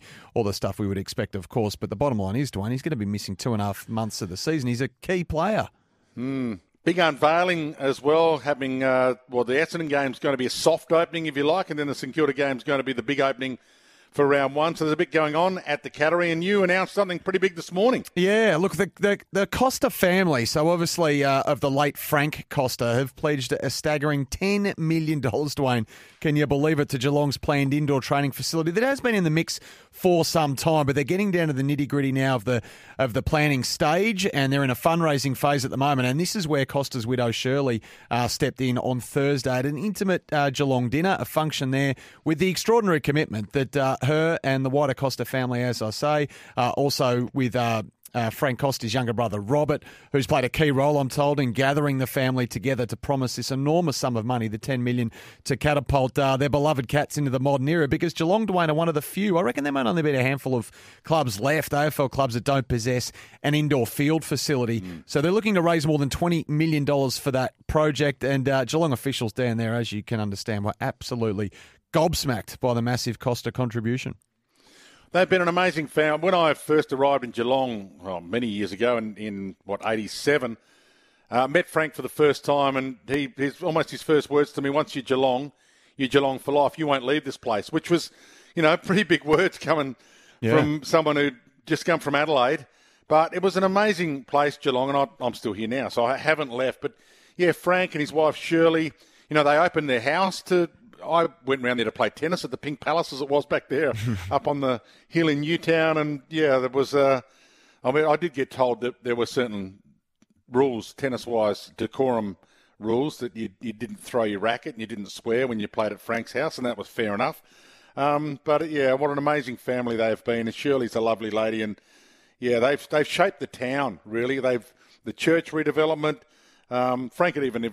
If the trains weren't running properly, Frank would make a call. So, yeah, what a guy he's been. This is going to be huge. Is it going to be next to the pool at the Bowen end? Is that what they're going to do? Yeah, that's my understanding, Dwayne. I asked them. They haven't settled on a site as yet. They're still in the feasibility phase, as I say, but it's going to be in that sort of area of Kardinia Park. And you're right on Frank. I mean, an enormous contribution to business, philanthropic causes, the wider community as well. So Geelong will house, or I guess this facility will involve their four programs, being AFL, AFLW, VFL and VFLW, but they are also fully committed, Dwayne, to opening it up for community and commercial events, because that precinct down there, Kardinia Park, already home to swimming, netball, cricket, local footy, senior citizens groups as well. So obviously they'll ask for some government funding as well to contribute, but it'll be a big community facility as well down there. And they're already in there, the builders too, Dwayne, by the way. They're doing a stack of stuff at your old club at the moment, a $7 million refurbishment of the High Performance Centre that will deliver a dedicated space for Geelong's AFLW program. It'll be next to the men's facilities, it'll match the men's facilities, and it'll come online in August, just in time for the new AFLW season. So it's a big couple of projects there and a couple of phases for Geelong. Yeah, so I haven't been into the new... My son's been in there, put a grand piano in there a week or so for one of their functions for the footy club. So it's apparently an amazing new grandstand, and we'll have a word to... I think we're going to have a chat to Jared from the Trust next week about ticketing as well for Saints fans who are thinking of coming down, because the new facility is going to be awesome. Enough about Geelong. Sammy, let's talk about Sydney-Brisbane. Practice match has moved. It's going to be hot. Yeah, common sense prevails here. It was scheduled for 4:10 p.m. on Thursday. Forecast top of 37, blazing sun up there. So pushed back 3 hours, now 7:10. Keep in mind, Dwayne, it's actually going to be 38 here tomorrow, and we've got Carlton and Melbourne, but that's not until 6:40, 20 to 7 there. So both Sydney and Brisbane actually put a request into the league to say, hey, how about you do us a favour here, guys, and move this game back a few hours, which they've done. They'll have extra water carriers and extra time off during the quarter breaks as well. So that was pretty straightforward, that one up there. And the concussion protocol, will it move? Will we get more days that you have to be out for? I don't think we will this year, Dwayne. I think the AFL is going to make and they're yet to make a formal announcement on this too, by the way, but they will before round one, their concussion protocols in a formal sense. I think the key part of this, of course, is the time that players are mandated to take a break from competition in the event of a concussion. I think it'll stay at the 12 days going forward. What happens ultimately will be really fascinating. We know that, given the AIS, of course, and various other bodies have aligned themselves now with a 21-day mandatory rest period for community sport as well, which the UK has already got in place, and New Zealand as well. So that's something that community sport has got set up, 21 days. The AFL, how close they get to that in the years to come remains to be seen. But the the backdrop to that, of course, is Angus Brayshaw's retirement. The Sam Powell-Pepper Tribunal case as well, so that's 10 a.m. tomorrow morning. The league will argue for a suspension of no less than 4 weeks, Dwayne. So big change in the tribunal guidelines this year as well that will be formalised in the handbook that is released for tribunal matters in season 2024. And that basically is ignore what's happened before, Dwayne. History has no bearing. And this is all part of the league's determination to set a new benchmark around these sort of reportable incidents. So ignore what's happened before and what Player X has got from tribunal members Y, because they're starting again. But they wouldn't go crazy, would they? I mean, we obviously, with the Angus Brayshaw news, are in that environment where it's a difficult one for Sam Powell-Pepper to talk his way through, but they can't give him a week because of Angus Brayshaw's retirement. They have to still put it somewhere within the realms of what is right given what's happened and what's the thought for the future.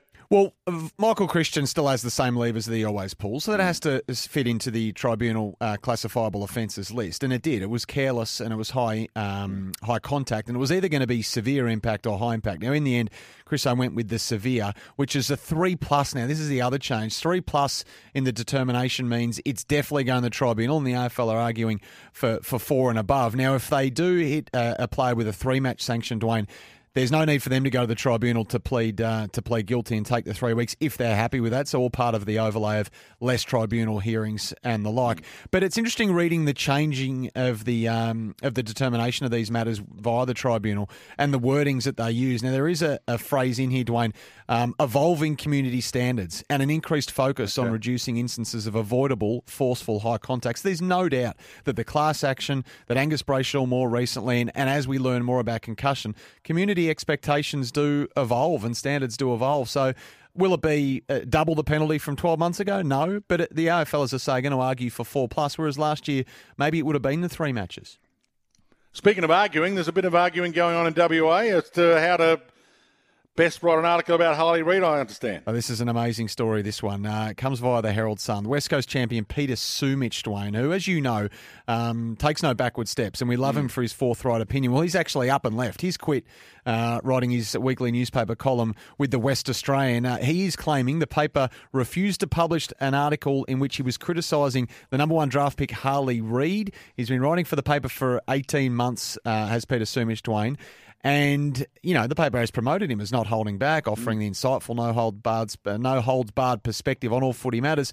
Turns out he might have gone a little bit too far, though, because he put the brakes on Harley Reid, said he's no Chris Judd. I was here when Chris Judd burst onto the scene, and from what I saw of him in his first 2 or 3 years, this kid doesn't even compare to Chris Judd. I don't know why people are carrying on. He's going to be a good player, don't get me wrong, but I know Chris Judd. He used the term puppy fat when describing the number 1 draft pick's conditioning in the column that never saw the light of day, and said he had a few other things to tidy up.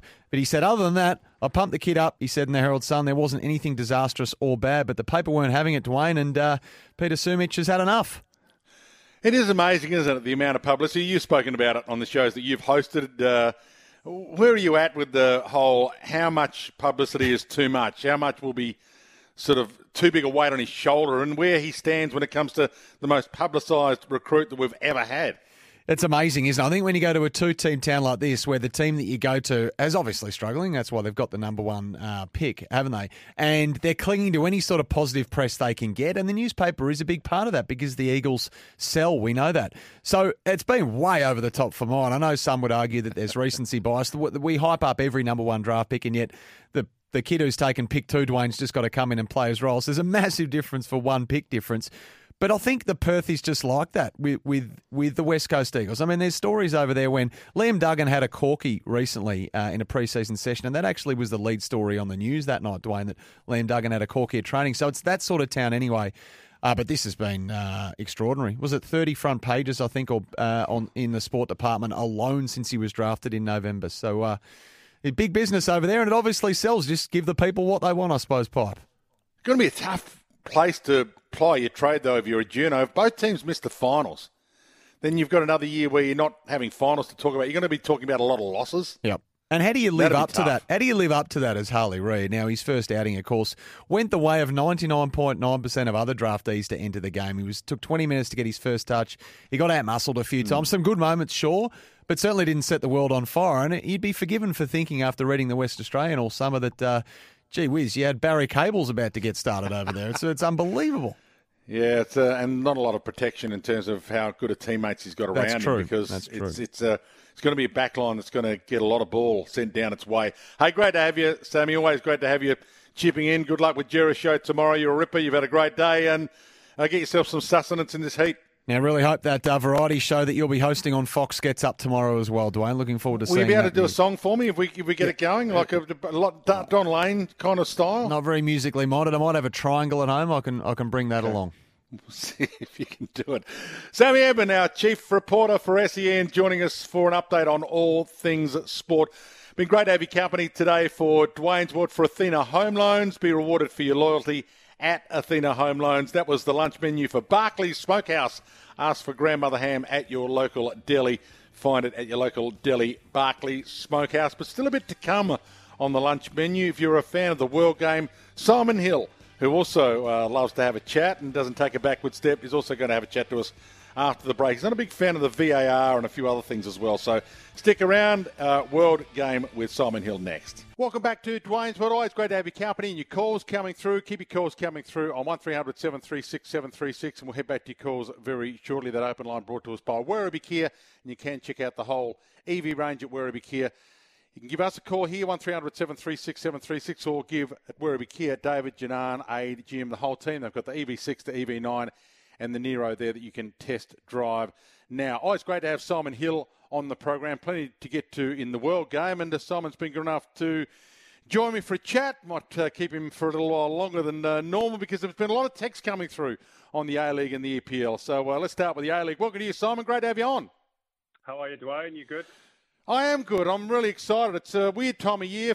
Our footy, the Australian version of it hasn't really begun. You're hotting up right now, and it's changing times in some environments around the world as well. So I don't know where to start. We'll start with the A-League, which is your main port of call. And I think you got the Sydney Derby this week, was probably the biggest one of this weekend's games. Yeah, that would be right. Wanderers against Sydney at Combank Stadium in Parramatta. So looking forward to that one. Should be a full house, and the two teams only separated by one place on the ladder at the moment. So it should be a great game. There's always a bit of spice about it.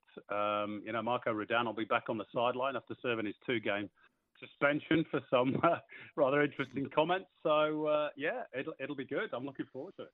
Who is the better of the two teams? Who are you picking in this one? Because I think they're 5th and 6th on the ladder, as you mentioned, and it's at a critical stage for both. Yeah, it is. It's a difficult one to pick, to be honest. And, the old cliche is that the form book goes out of the window in derbies, and I think that's true. I guess if you look at the form line, then Sydney FC are probably marginally in the better nick, but the Wanderers had a terrific win the weekend against Adelaide United on the road. So with their home fans behind them, they'll fancy their chances.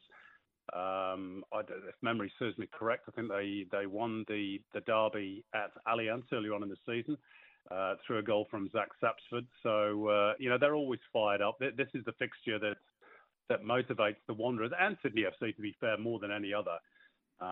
So I think it could be a special night. It might be tense. It might not be the greatest game of football. Derbies often aren't. But it's becoming crucial because of the state of the ladder, and neither team is yet really assured of their place in the top 6. And, of course, they'd prefer to push on a bit higher as well. So where are Melbourne Victory at? Wellington and Central Coast are above them on the ladder. We see some good and some bad from Victory. Yeah, that's probably about the size of it at the moment. I mean, on Tuesday night, they came from behind to beat Western United with 2 dramatic stoppage time goals, but they couldn't back up that on Sunday against the Central Coast Mariners, who put in an amazing shift, really, given that they'd played 120 minutes only 3 days before in the AFC Cup. So the issue for Victory, I think, is it's not the only issue, but I think one of the main ones is if Bruno Fornaroli is not scoring, and at the moment he's not, who's getting the goals for them? They had opportunities on Sunday, but they couldn't take them. Daniel Arzani had a couple. and there were one or two others besides. But they need to find some other scorers apart from Bruno, because as good as he is, he can't do it every single week, and that's been a bit of a problem for them. And I think it's one win in 8 games now. They need to start getting back on track pretty soon, because I think the frustrations are starting to grow a bit. Speaking of the word frustration, let me poke the bear here. The red card reversal, a VAR check, Victory's appeal, the Geordie valid on sort of slight contact that was maybe milked. How did you read all that, and how are you reading it today? Well, the same as I did when I was calling the game on Sunday. I just don't think there was definitive evidence to dismiss him. Now, the on-field decision was not a red card. So you're looking for VAR to provide evidence of a clear and obvious error. That's the wording that we're led to believe is how they decipher these things. And we looked at 3 or 4 different camera angles. Now, unless my eyes deceive me, I don't think we saw definitive. Of course, there's a suggestion that he's clipped him, but I don't think you can say 100% that he did. In which case, for me, you should have stayed with the on-field decision, which was not a red card. But, I've given up trying to second-guess VAR, to be honest. I've said, 100 times on this show, I'm not a fan of it. I think it's re-refereeing the game. And in the matches at the weekend, for me anyway, it gets involved far too often. If it's an absolute howler, no problem. But a lot of these decisions are marginal. And I think it's spoiling the game. You're not the kind of guy to bite your lip. I don't know how you were asked to commentate, but when things like that happen in games, you give your opinion and then you kind of have to move on, even though you know it's not that easy sometimes. Yeah, of course. And, what you can't do is to get stuck on one incident, because, it could be game defining, but equally, if there's still time left to play, and in that game on Sunday there was, in the end, in the final analysis, it might not mean too much. So if you bang on about it for 10 minutes and then Victory go and score twice, well, you look a bit stupid. So that's always the fine line that commentators are having to walk. Obviously, you can have an opinion, but you just got to move on with it. But during the week is when we need to have those conversations, not on game day. And I do think it's something that needs to be looked at. But unfortunately, the A-Leagues have invested a lot of money in this system now, and I think it's here to stay. It's hugely frustrating for me. I don't like it because our rules are not black and white. A lot is left to the discretion of the referee. And now we are trying to provide certainty in a sport where the rules are not particularly definitive. So I think that's where the confusion and the anger comes in from supporters, because they don't understand a lot of these decisions, and I get it.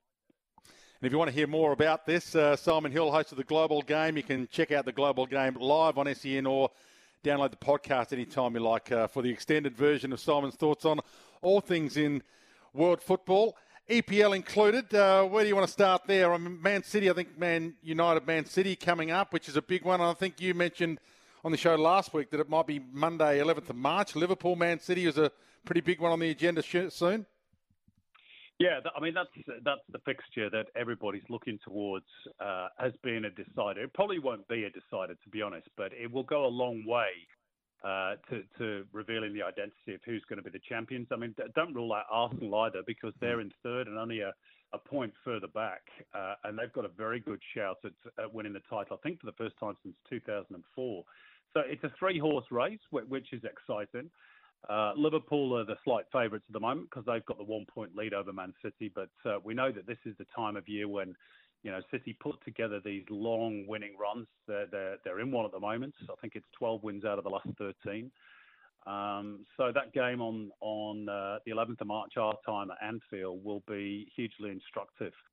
Liverpool weren't in action in the league at the weekend. They won the Carabao Cup against Chelsea, so they've got a trophy in the bank. City got a 1-0 win over Bournemouth to keep up the pressure on Liverpool. Arsenal won big again. So, yeah, it's all heating up nicely for that grandstand finale. And it's heating up nicely for the Jurgen Klopp fairy tale farewell?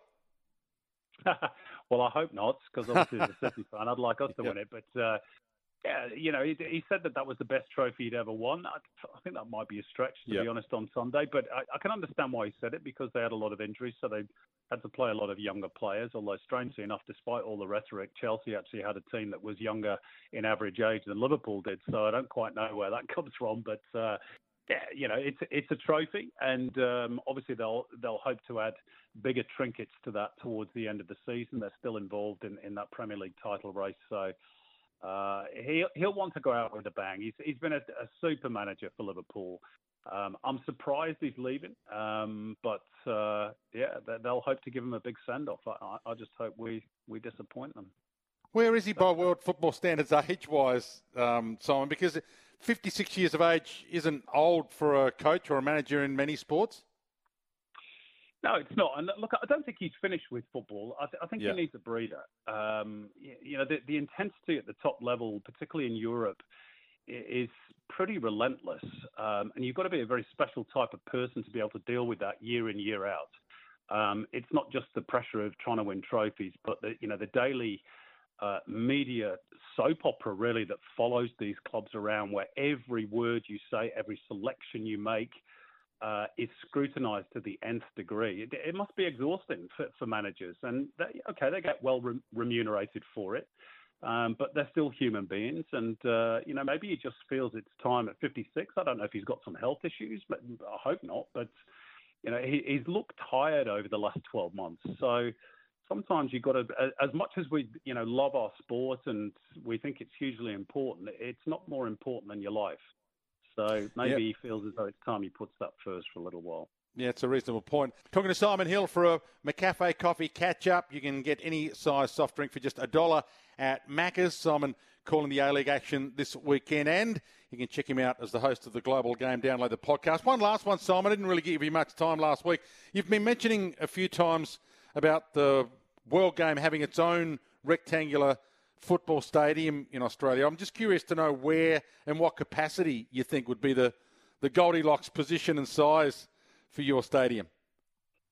Well, it's not just one. We need a couple, to be honest. And the Matildas are going to pack out at Marvel Stadium tomorrow night when they play Uzbekistan in the second leg of the Olympic qualifier, which is terrific, and it shows that there's massive interest in the game here. But for our regular league games, we need boutique stadiums, to be honest. Some of the stadiums that we play in, not all of them, but some of the stadiums, particularly on the eastern seaboard, and I'm talking about Suncorp Stadium specifically at the moment in Brisbane. You can also probably add Allianz Stadium to that, Derby's aside. They're too big, and they're shared with too many other codes. Now, our game of football is played with the ball on the floor. So we need a good surface. The other sports are played largely with the ball in the air. So the quality of the pitch is not quite as crucial. Now, we had a game on Friday night between Brisbane and Western United, and quite frankly, the state of the pitch was despicable. The players were falling all over the pitch. The pieces of grass that had been freshly laid were coming up at the seams. It's just not good enough. And the governments in New South Wales and Queensland are looking to increase the number of concerts that they play at these venues. So these surfaces are going to get even more damage, particularly in the crossover periods when the winter codes start. So we need our own homes. Now, I'm not, demanding that governments pay every single dollar for them. It's up to us as a sport to find some solutions and work in partnership with other parts of the game, maybe even other codes in certain places. But we've got to get to a point where we have stadiums that are suitable for our purposes, and we're not just dropping in like wandering nomads every couple of weeks and squatting there on terrible pitches and in stadiums that are 10 times too big for our needs. It's a long-term problem. I don't know if there's an easy solution, but we've got to start trying to find one. Is there any private owner that would be prepared to pay the money, build what would it be, 15,000 or 20,000 at max, and reap the rewards of having her own? Good point. Well, I mean, Western United are trying to do that. They've built a training base, which is pretty basic. They promised to build a stadium, which has, been, that idea has been around since Jesus was a lad, but they've still not laid a brick. I hope that's going to be forthcoming at some point. And you're right. these owners, you can't just demand that governments pay for stadiums, although the AFL seem to do all right out of it. But we need to find some solutions, and maybe it's a public-private partnership or a partnership with other parts of the game, like Football Queensland, for example, in Brisbane, the local NPL clubs, Brisbane Roar, Brisbane Strikers. A year-round boutique football venue would be perfect for our needs, and it will get great community use. But at the moment, there just doesn't seem to be any sort of plan or desire for it, and that baffles me, to be honest, because every week we see A-League games played on horrible surfaces, and it spoils our product. You're on tonight, eh? Is your show on tonight? Yes, we're on tonight. Yeah, time. We got Nick Garcia coming on tonight, the APL commissioner. So hopefully we'll ask him a few of these questions. Love it, Simon. Great to have you on. Good luck tonight. You can catch it tonight live on SEN, or you can download the podcast, The Global Game, anytime. We'll talk to you again next week. Thank you. Thanks, Dwayne. Good stuff. Simon Hill with us, the voice of the world game. For Macca's, a McCafe coffee catch-up, any size soft drink for just $1 at Macca's. Yeah, you heard that correct. Any size. So you're obviously going to get the large. And the drive-through, just cruise through the drive-through, especially in this hot weather, regardless of where you are, and grab yourself a nice soft drink for just $1. Thanks to Macca's. Back with a few of your calls after the break. 1300 736 736, the open line, brought to you by Werribee Kia. Welcome back to Dwayne's Word for Athena Home Loans. Be rewarded for your loyalty at Athena Home Loans. Great to have a chat to Simon Hill. Probably went a bit too late, but good to talk World Game with him, and you can hear more of Simon Hill tonight. Happy birthday, thanks to Tobin Brothers Funerals. Visit tobinbrothers.com.au. To Richmond pair Liam Baker and Tyler Sonsi, who both celebrate birthdays today. And don't forget, you can check out the call of the game tonight with Liam Pickering and the team. Looking forward to bringing you that Collingwood-Richmond game tonight. Tobin Brothers Funerals. Visit tobinbrothers.com.au. Tobin Brothers Funerals, celebrating lives. That's it for me. Thank you to all of you who dialed that Werribee Kia open line, 1300 736 736. Don't forget you can test drive the EV6 to EV9 and the Nero down at Werribee Kia today. You can talk to the team about finance offers, top dollar trade-ins, over 300 late model used cars in stock. Werribee Kia, they're at Old Geelong Road, Hoppers Crossing. And you can say hello to David, Janan, Jim, tell them we sent you. WerribeeKia.com.au, LMCT 114. And look forward to your company after the cricket.